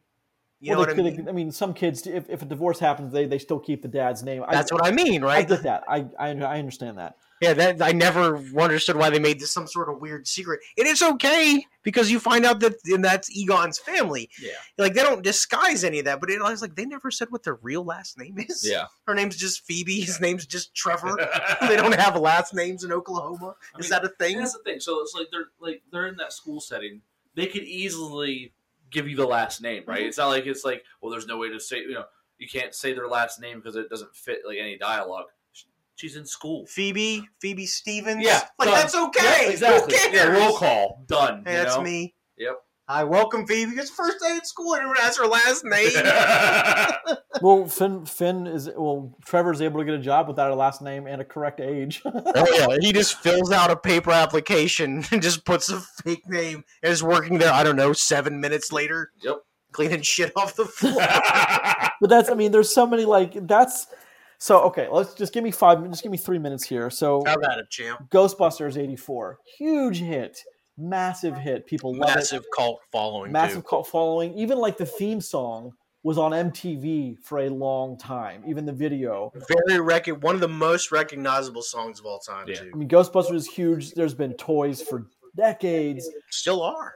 There was a cartoon that went on for a long time. I remember watching that when I was a kid. I have an Ecto One Christmas ornament. Do you? I mean, everyone knows what the Ecto I One have a is. DeLorean too. Everyone knows what the photon blasters and the trap. I mean, Proton pack, sir. those are very iconic things and like toy memorabilia and like what like American what's the Americanography of the, I forget the word for that, but the Ghostbusters are very recognizable. And then the sequel came in '89. Well, actually, going back to the first one, like the Stay Puft Marshmallow Man, the Peter Venkman, the Bill Murray who plays Venkman, who's his comedy's like it's perfect for that role. And like the weird push and pull of everyone just kind of accepts what the Ghostbusters do is fighting ghosts, even though they have these proton packs that if they exploded on their back would take out half of New York. I mean, I'm wearing an unlicensed nuclear accelerator on my back. That's what they say even. And I love when they turn on the elevator in the second one and they just scoot to the other side of the But that's the thing is, so the first one works because I think largely because of the cast. That same script with people who weren't known in the cast would have been disastrous. There wouldn't have been a sequel. That would have been the end of the Ghostbusters film franchise forever. Period. We'd never talk about it again. The sequel came years later. We have the same kind of push and pull with Bill Murray and the rest of the cast. All 4 Ghostbusters still alive. Ernie Hudson joined the squad in the first one. He's in the second one. Things aren't that great for the Ghostbusters. Even though they saved the day in the first one, people still call them crooks and spooks and whatever the thing is for fraud. All that. Like, even though they literally took care of a ghost problem at the height of New York, They stopped an interdimensional takeover. yeah, it's like, what is that? Nobody believes it. Yeah, that's the thing. And then so they're back to square one in the beginning. Which is exactly what's going to happen when we actually discover aliens, by the way. I just want to throw that out there. And Venkman and Sigourney Weaver's character they're on again, off again. They have a flirty moments. They don't. She has a kid with someone else. He makes jokes of it. It just works. Those 2 movies, they just work. Fast forward a couple of decades, 2016, we get a Ghostbusters movie that does away with all the original cast members, replaces them. Like it never happened. Well, they're in it. They have cameos, but they never. But they don't play themselves. No, they don't acknowledge their role. I think Aykroyd's a cab driver, isn't he? Like an ornery cab driver. Yep. And so they never really acknowledge anything about them in that one. And like Chris Hemsworth's in it, and it's an all-female lead. Hemsworth is the best part of that movie. And it just doesn't work. People don't like it. And so we get this movie, which also intended to be one of those 30-year sequels / reboot. The Ghostbusters in 2016 was obviously meant to be a reboot and a fresh start for the franchise. But I mean, surprise, surprise, went nowhere. You take out you take out the cast members of Ghostbusters, you really don't have Ghostbusters anymore, do you? Without Bill Murray, well, in this movie, like you get an appearance from everybody that it's alive. even minus one, Rick Moranis. even one who's dead. Yeah. And, if they hadn't made an appearance in this movie, It'd have been fine. I probably would have been okay with it. Or even if they did a small cameo, like the part where you first meet Ray in this movie. If that was the only time we saw Ray, spoiler, I would be okay with it. No, they had to come. Like, there's no way. There's no way this movie was going to end without them coming back. Hold on. But if they didn't, it's still, the story could have been okay. Yeah. Right? They obviously catered made this story so it fills the fan dream. Yes. And normally I say never cater to the fans and never ask them anything. This is a fan service movie, but it's one that's done right. Yes. That's what I'm saying is it does a lot right. It's the fan service is done right. For example, when they go to jail for driving the Ecto-1 through town. Yes. And I have a dozen questions based just on that 3-minute scene where they're driving around town shooting one of the proton packs, and just no one seems to be seeing what they're doing. There's ghosts everywhere. What are people doing in this town? Is anyone? And no one pulled out their cell phone and took a video. Right? Yeah, and they're just shooting the thing. I got the wildest TikTok video ever. Yeah, they're just driving around shooting a proton pack out the window like it's nothing. And then they end up in jail, and she gets the girl gets one phone call, and then the cop says, "Who are you going to call?" And like, come on, I clapped at that moment. How do you not love that moment? I rolled my eyes. No, of course, yeah. As the person who was super pumped with this movie, I went, ugh. No, really? No, Grayson's like, no, hold on. Really? You really rolled your eyes at that moment? Yes, I did. I did not. 100%. I loved it. Along with in the end when Gozer asks them, "Are you gods?" Echoing back to the first movie when he says no in the first movie, I said, "Yes, you're gods," and like everyone looked at me, but like I love that. I love it. Yeah, and then he immediately goes, "Well, yeah, we're all gods here." Yeah. Stuff like that I love. I mean, I love okay, let me ask you this. Trevor finds the Ecto-1 in the barn. Yep. He spends it looks to be a few afternoons kind of fixing it up, changing spark plugs, whatnot, and then all of a sudden it works, and the gas has been in there for 20 plus years. It's like those Mercedes in Red Notice. They've just been sitting there for 90 years, pump it up, having fast speed. Well, listen, at least in this movie, somebody actually had done some repair. Yeah. So maybe he got a gallon of gas, siphoned out the other stuff. You just didn't. That's off screen. Yeah. But in you movies, saw him wrenching on it at least. Yeah, but in movies, if you don't see it happen, it just doesn't happen. I mean, that's the whole thing. All. It is, unless it's somehow referred to. You don't I mean, know I didn't given. see the Ghostbusters get there, but I assume that they took an airplane. Fine. From the Home Office. Yeah, Peter Venkman from the Home Office. Well, we're getting a little ahead of ourselves, but I love the fan service in this. I think that was phenomenal. So let's talk about the nostalgia, the fan service for just an actual second. Out of we mentioned the Rotten Tomatoes score is like 63% for the critic score. Yeah. So when you look at those reviews, the trend I see is all the negative Rotten Tomatoes scores and all the negative reviews I see everywhere. It's always about the harping on the nostalgia. It's never because the acting's bad. It's never because of anything else. The length of the movie, something I see again, but it's almost always, this is catering to the, to the old fans. This is nostalgia at its worst. That kind of thing. That's the only thing that is really the big pushback on this.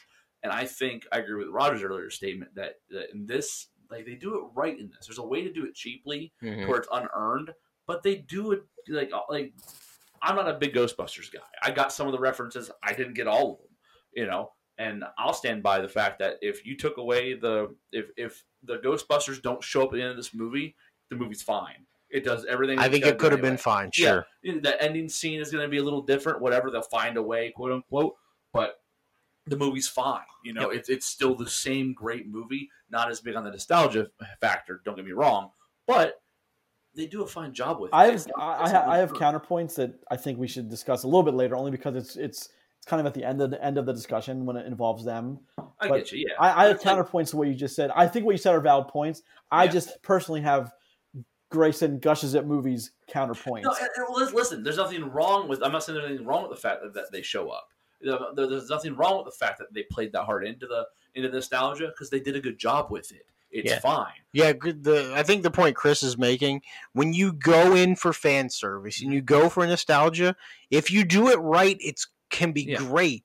If you do it wrong, it's a disaster. It can be. And there's a lot of people harping on this movie negatively just because there's fan service / nostalgia being used. It doesn't matter if it's good or bad. The fact that it's in there is why people are bashing this movie. Well, you can never. Anyway. You can never please people. I mean, you can never please everyone. That pisses me off. Pleasing everyone's one thing, but we have a 60-some% to a 95% split on this. And when we just talked, so all the people are like, you shouldn't do the fan service. You shouldn't do the fan service. The fans are like, yeah, you did the fan service. The fans are like, I love the fan service. Yeah. Like, as long as it fits the story, that's where I have the issue.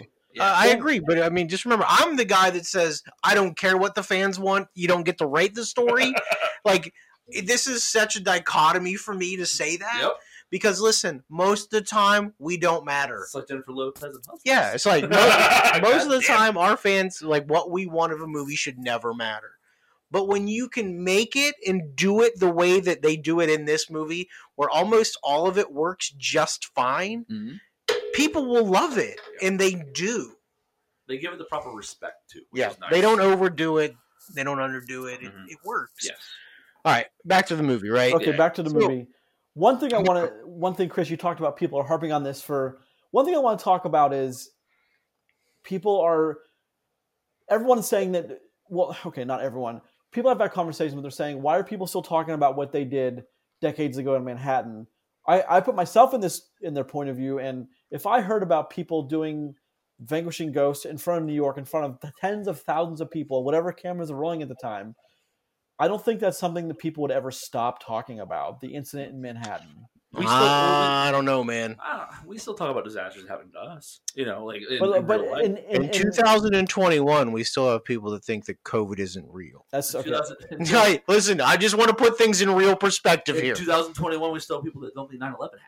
Or this flat. Or that the whole So I think it's fine genocide thing. Talking about it. It makes sense to me. Yeah, we have Holocaust deniers. So listen, they forgot about the ghosts. I get it.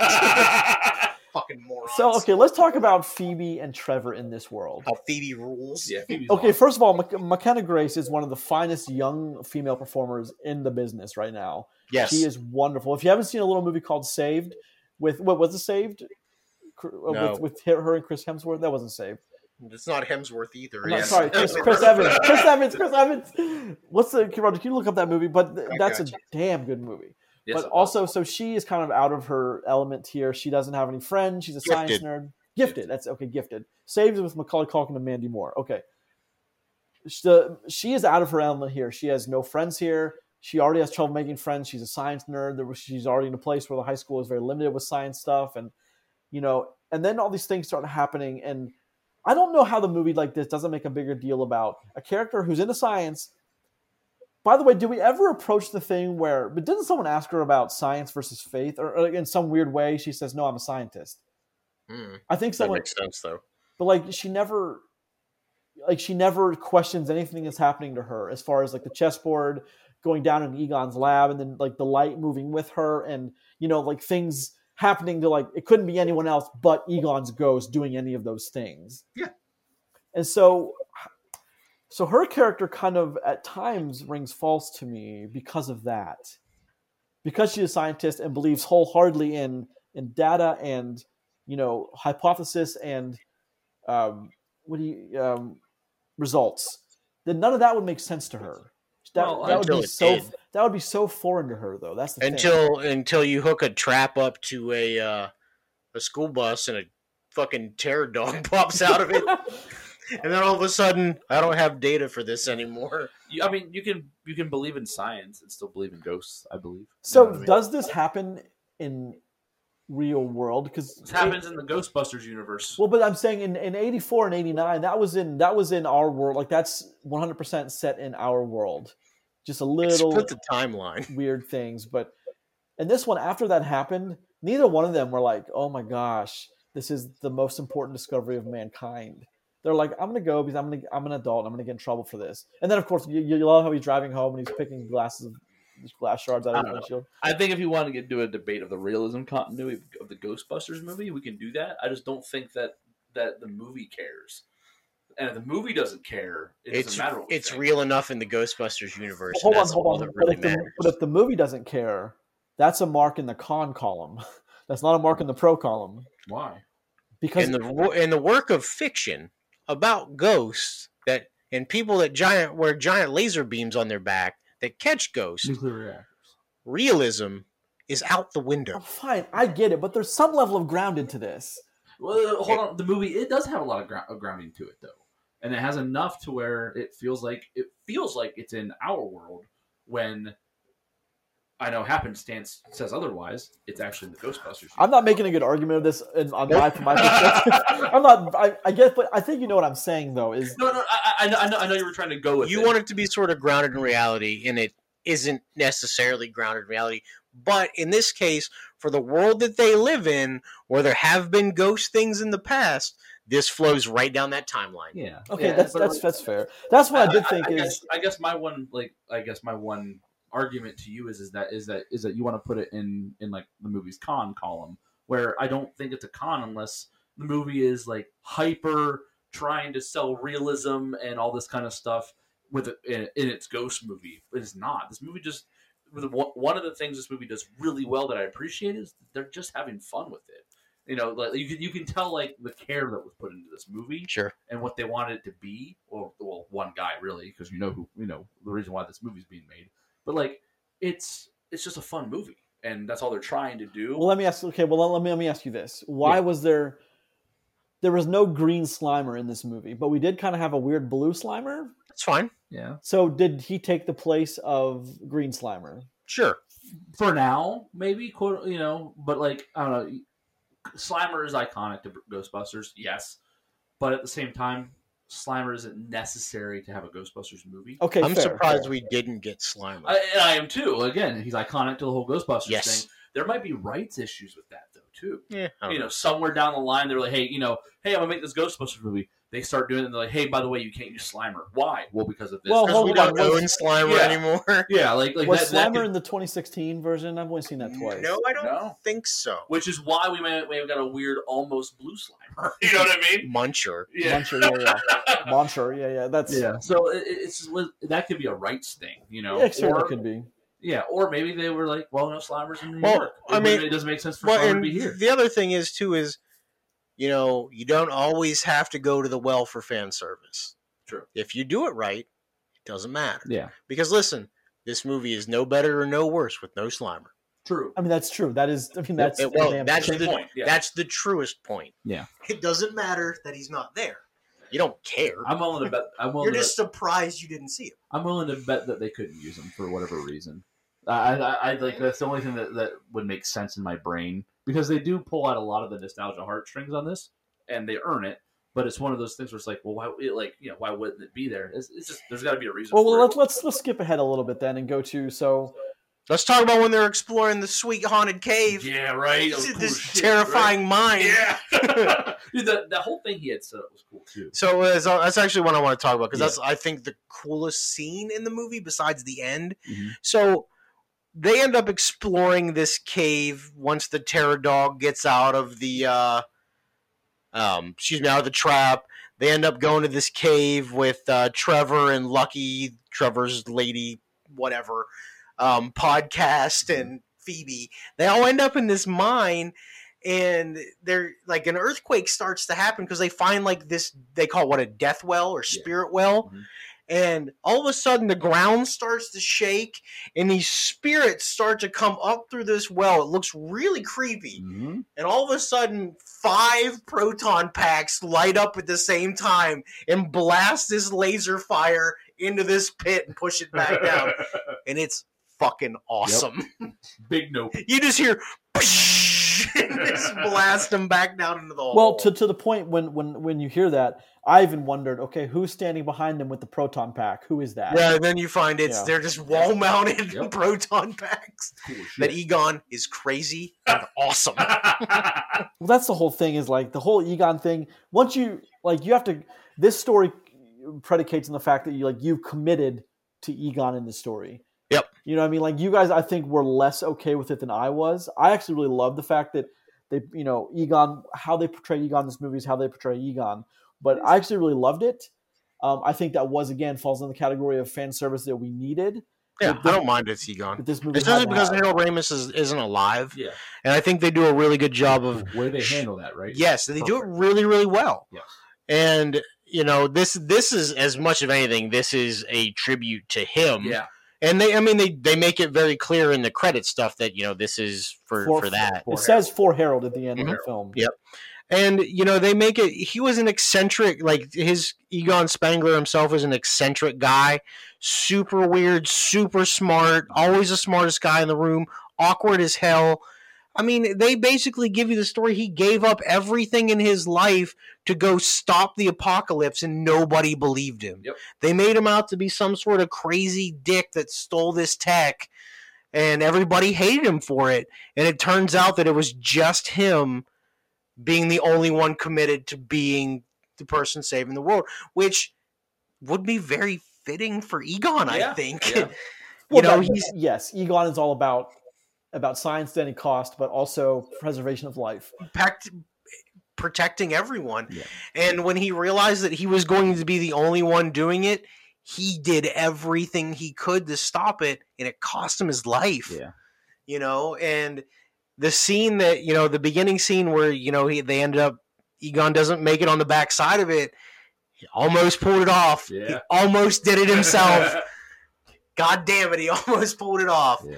And, that leads us to, what happens when Gozer is brought back because, they tear down the proton packs and you get this whole scene, a really excellently animated scene with the temple that was on top of the building in 84 is in this mine, and the terror dogs are there, and Gozer is there. Dogs are really good, by the way. They look great. Yes. Well, okay, so I'm going to nerd out for 2 seconds. Yeah, do it. I think everything about this is a very natural, excellently done continuation. We talked about this. Yes, about how great the proton blast look, Yep. how the trap looks, how the ghosts themselves look. It looks so good. Not only does it look so good, it looks like they took what they already had. It's very faithful. Yeah, and it's just, hey, this is how this looks with the stuff we have now. Yeah. They didn't change it up and make this big new thing. They took what you see in the first two movies, really. They took, the way it looked in the first movie, the CGI and all of it, and then just made it look modern. And that, I appreciated that. Because even it has this weird feel to it, especially with Gozer. Everything, all the lighting effects, if you watch the first movie and then watch this movie, you're going to feel like you're watching a direct continuation in the way the visuals are. Even though it's, 25 years later? The pink-purple lightning that crackles over Gozer in the first one, they do it. It happens all the time in this one, and it looks so good. Yes. It looks so good. Mm-hmm. Or the part where, so Phoebe has repaired this proton pack. Egon's spirit has showed her how to fix this proton pack. So she lugs it out to this, whatever refinery and, Podcast flips it on and she uncorks it and he's going to shoot these cans and just light shit on fire. And I'm like, yes, kid, burn it all. She melts down this chunk of iron. Yep. She's like, did I hit it? And he's like, did you hit it? It's gone. You incinerated it. It's just a burning pile of melted slag. Yeah. It's gone. Which is, again, the fan service is high there. That's the thing. Yes. But there's no way, after 2016, there's no way they could have gone with this except massive fan service. I don't know about that. But again, though, this is when they do it right, it's fine. Because, listen, it could have went sideways. It could have been terrible. Yeah. Yep. Yeah, it could have been. For a lot of reasons, too. It could have been the fan service was in poor taste, poorly timed. The kid actors, they didn't pick the right cast, and it just falls flat. And it's like, oh, well, everything sucks, but at least there's fan service. But what you said, Roger, about the Gozer thing inside the mine, the cave, that's a huge part of the first movie, 84, is they're talking about Ivo Shandor, how he was alive in the 20s and wanted to do what he did with the tower in the apartment building in the first one, which is how we meet Sigourney Weaver's character. And so how that happens in this one is that makes sense that everything in this town is Shandor. I love that. I wish more movies would do that all the time with just completely referencing, doubling down on the story they had told in the first one, which is what is so much that even I asked these guys before we started shooting was, does this movie completely ignore the second one? And something that Roger brought to my attention that I guess I hadn't considered was Ray's occult shop is started in the second one, and that's how we meet Ray in this movie. Is he's in the occult shop, or polishing his rock. Sometimes super late at night too, which normal people wouldn't have been there at that time. But I mean, if you own an occult bookshop, I assume you work a lot of hours.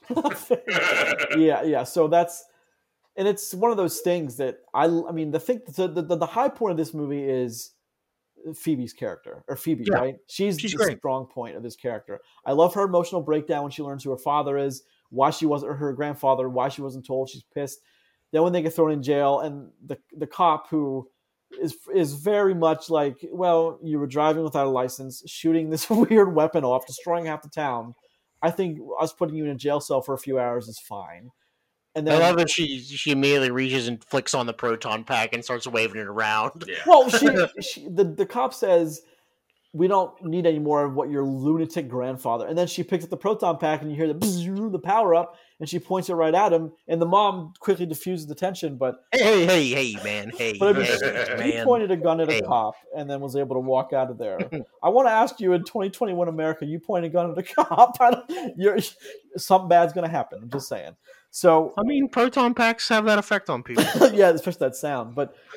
And of course, Chris, I wanted to address the issue was, I think the major issue on the table is, did we need the three of them to come back for this movie? Would it have been the same if we didn't? I say it would not have been the same. We didn't, and we did need them.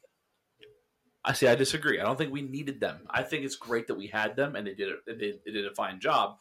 The movie isn't hurting by having them there. But again, I think you can change up this ending and have the cast we've had the whole time figure it out, and the movie ends fine. But how do you explain? I mean, you have to commit to that from. Okay. Let me ask you this. All right. Does them showing up further the story anymore? Does them showing up explain anything that was unexplained? And does them showing up give you a different resolution than what could have been accomplished by our characters? Well, all that can be explained by the proton packs. They needed more than one proton pack to put Gozer at bay. And the only way to get more than one proton pack was to have the other one show up with the proton packs. Now they talked about how there was all these traps there. They got the generators on the side, the silos that have been turned into generators on the side. You can get Dozer close to those, and those can act up as souped up proton packs when you shoot them with the proton pack, which is done in this movie. Well, so there's ways. It's up to them to write the movie. But there's no way this Ghostbusters movie ends without people standing in a line, all firing proton packs at a monster. There's no way this movie ends without that. That's what Ghostbusters is. Because it's cool. I'm okay that it did. But without the three, you don't have that shot. Listen, they have more than three people there. True. They have enough people to make it work. Yeah. And of course, it has that them showing up and then failing against Gozer this time makes sense. And then you allow for the hero shot for Phoebe to come in behind Gozer, and then you get that shot of her standing there with the Ghostbuster.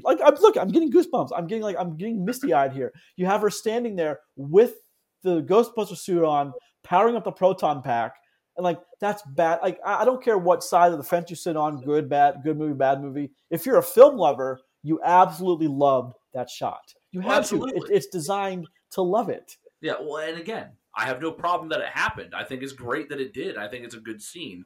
I'm just saying, it's not necessary to make this movie end on a good note. Necessary being the key word there. I think it is. I think it is. You think? I mean, tomatoes, but we can agree to disagree on that fact, my friend. That's fine. We will. Yeah.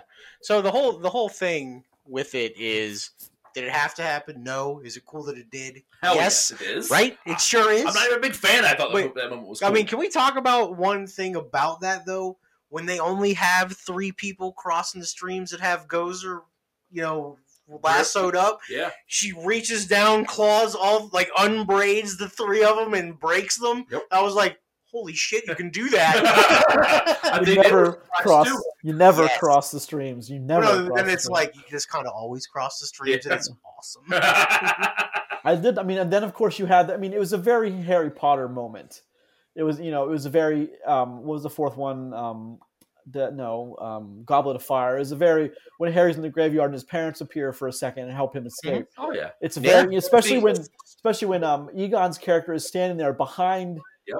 Once Phoebe has Phoebe's arm. You thought Harry Potter. I thought Father Son Kamehameha. But no, that's nice. There's a difference between you and me. Father, granddaughter, spirit bomb. Well, hold on. All the visuals came from. I mean, those visuals. Most visuals that look like that after Harry Potter came from the end of the fourth movie. That when I'm just the saying. ones. But it does. But hold on. Dragon Ball Z did it first. Counterpoint. All the visuals from Harry Potter came from Ghostbusters. That's what I'm saying. That's what I was just about to say. Is that sir is fire. That's what I was saying. But I mean, the best shot in the movie is when they're all four standing in a line again, and they're all one at a time. They look at him, completely not believing what they're seeing, but understanding that he's back for a very short time, and that's the greatest shot in the movie. That's fine. That's the greatest shot in the movie. Like that. Yeah, listen, it's cool. Or where Finn pops out of the gunner seat and hits the capacitor to pop it. Yep, that's cool, man. Oh yeah. That shot, the shot of like the couple times they pop out of that gunner seat. Look smooth as hell, man. It looks cool as shit on screen. Like I was there for it. Which we skipped this. I want to talk about this for a second. The chase scene in this movie was awesome. Through downtown, yes, with the little trap on wheels flying around. It wasn't too dark. Nope. They had good CGI. Yep. It was pacing was great. It was a cool ass scene. She pops out, fires, pops back in. Mom's like, like whoa. Like, it was a good scene. It was cool. The little RC trap, man. That was cool shit. Or when she pops in and slams off the bridge. Yeah. Ooh, no. And I appreciate that because, I mean, that was a good chase scene. It was awesome, The main thing with this movie, and, I mean, I think we probably said most of what we're going to say, is this movie could have been so very bad. It has been. It could have been a disaster. We've seen it. And it's really not. And if it takes Ghostbusters being rebooted into some weird family kids legacy movie, it worked, man. Yep. It really truly worked.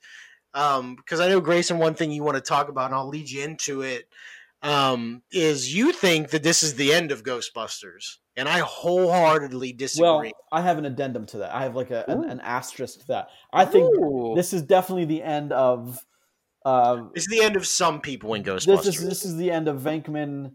I forget the other two's name. Who are the other? Venkman, Stanson, Zeddemore. Zeddemore. It's definitely the end of those three. And I say that's that fine. only because and that's okay. There's a scene halfway through the credits. It's the same scene that the first movie opens with the cards. So I don't want to reveal more, but Sigourney Weaver's there. So if you see it, wait, because that's the only time you see Sigourney Weaver, and she's worth seeing. But that's what I think. That was put there to close Sigourney out. Weaver looks damn good for how old she is. Yeah, right. That scene I think is put there to bookend those guys, and to give them one last kind of closure, man. They close out their story. Yeah, you were Ghostbusters again, but now you were handing it off. I would love to see another movie. I don't know where you go with it though. Where do you go with it? You can go anywhere you want, man. Yeah, listen, just take the time and write a good story. They have the tech. Yeah. They're going to be famous. They're going to end up somewhere else, and it works. The podcast takes off, obviously. Right. She now knows the science behind the packs. She can now can learn more about it. More of them, and they could go traveling and bust some ghosts. Listen, if you don't think I'm here for Ghostbusters across America, you're wrong. You're wrong. Wait, is that like part of the lore or something? Like no, but it could be. It should be. God damn it is now. Yeah. Listen, you don't think there'd be Ghostbusters International? You think there's only ghosts in America, son? You ever been to Europe? All that shit is haunted. That's true. So many battlefields over there that have gone. Yeah, of course. Thousands upon thousands. Listen, take a trip to Soho, bust up some shit in that apartment. Yeah, that's true. You get it? You got it. Good. Of course I got it last night in Soho. Yeah. That's right. I mean, there's literally. You can be embarrassed. It's fine. So one of the last things I want to say, because we need to wind down here, but one of the last things I want to say about this movie is I don't think this movie is great by any means, but I think it's exactly what we deserved as Ghostbusters fans. and there's a difference there between what we needed and what we deserved. This movie's a lot of fun that could have been not a lot of fun. It could have been terrible, man, and it's not. Score it, Grayson. Okay, I'll go first. Ooh, this is me sitting down. Huh? I'm a fan of the Ghostbusters. I'm a fan of the perfect casting choices from the very get-go. I ignored the 2016. I'm not a big fan of ignoring things, except when it comes to the franchise I love and I'm very passionate about. I'm not a fan of ignoring things until it matters to me. Unless it's things that I really love. I know the sound. About not doing Yeah. Great. He's forgotten a much more Terminator than he's actually enjoyed. So. and Alien and all, it's a crime. It really should be a crime, but I like Prometheus. I thought it was fine. Christopher. Okay, so given everything and the fact that I went from laughing hysterically to clapping to there was a point you cried. I had tears. Jesus, did you cry? I had tears in my eyes at one point. That the last sequence, but before we get the actual ending, like the last sequence starting with Gozer at the farmhouse, that's emotional for any Ghostbusters fan. It's awesome. I loved it. I'm still only giving this movie a 6. Ooh, 6. All right. Ouch. I don't think it's good as either of the first two, but I think it certainly belongs in the Ghostbusters canon, which is more than I can say for most franchises these days that I love. But like Jurassic Park, I say we have 2 movies in the Jurassic Park canon, 1 and 2, and that's it. The rest of them to me just can exist or not exist. It doesn't matter. So that's give it a 6. Right. I got you. All right, I'll go second.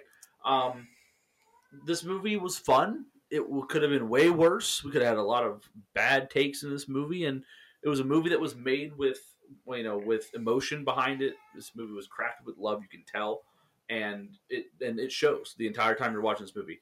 It's a little long. It takes a little long to get going, in my opinion, to really get into the meat of everything. But characters are great. Acting's fun. There's really good fan moments in this, even though I don't appreciate all of them like everyone else does. This movie's a 7 for me. It was fun enough. It was good, in my opinion. I'll watch it again if it's on. You know what I mean? I'm down for this movie. This was good. Give me more.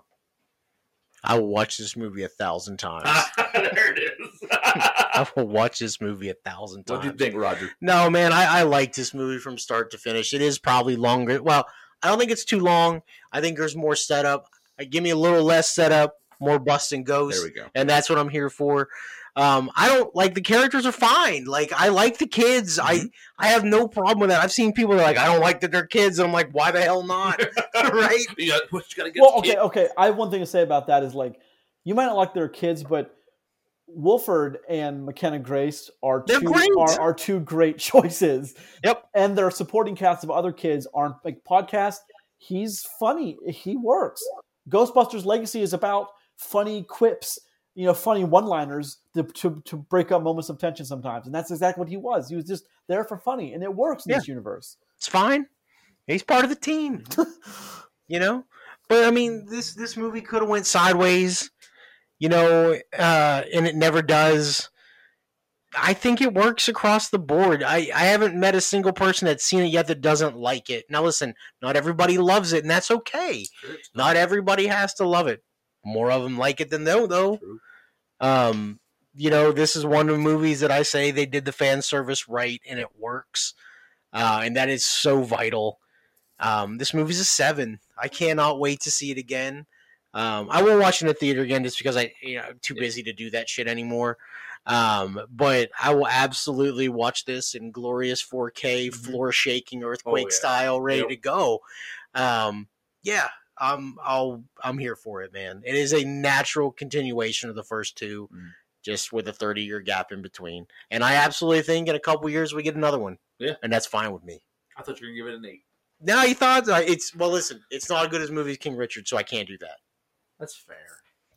I mean, I had straight up already dropped an 8 today. And I can't drop 2 8 bombs. Well, I could if I thought they were equally as good, but they're not. They're just not. Yep. Now listen, I like that movie more than King Richard. That doesn't mean it's as good. That's true. That's all. So, hey, 2 good movies this week. Yeah. We're lucky. Yeah. So the thing I see with Ghostbusters is 2 years ago, that movie would have been a 9 for me because how much I love the ending, how much I love Ghost Egon, and him finally getting to hug his daughter and his granddaughter and his grandson. Like, to me, that's just gold. But like, I have to learn to separate.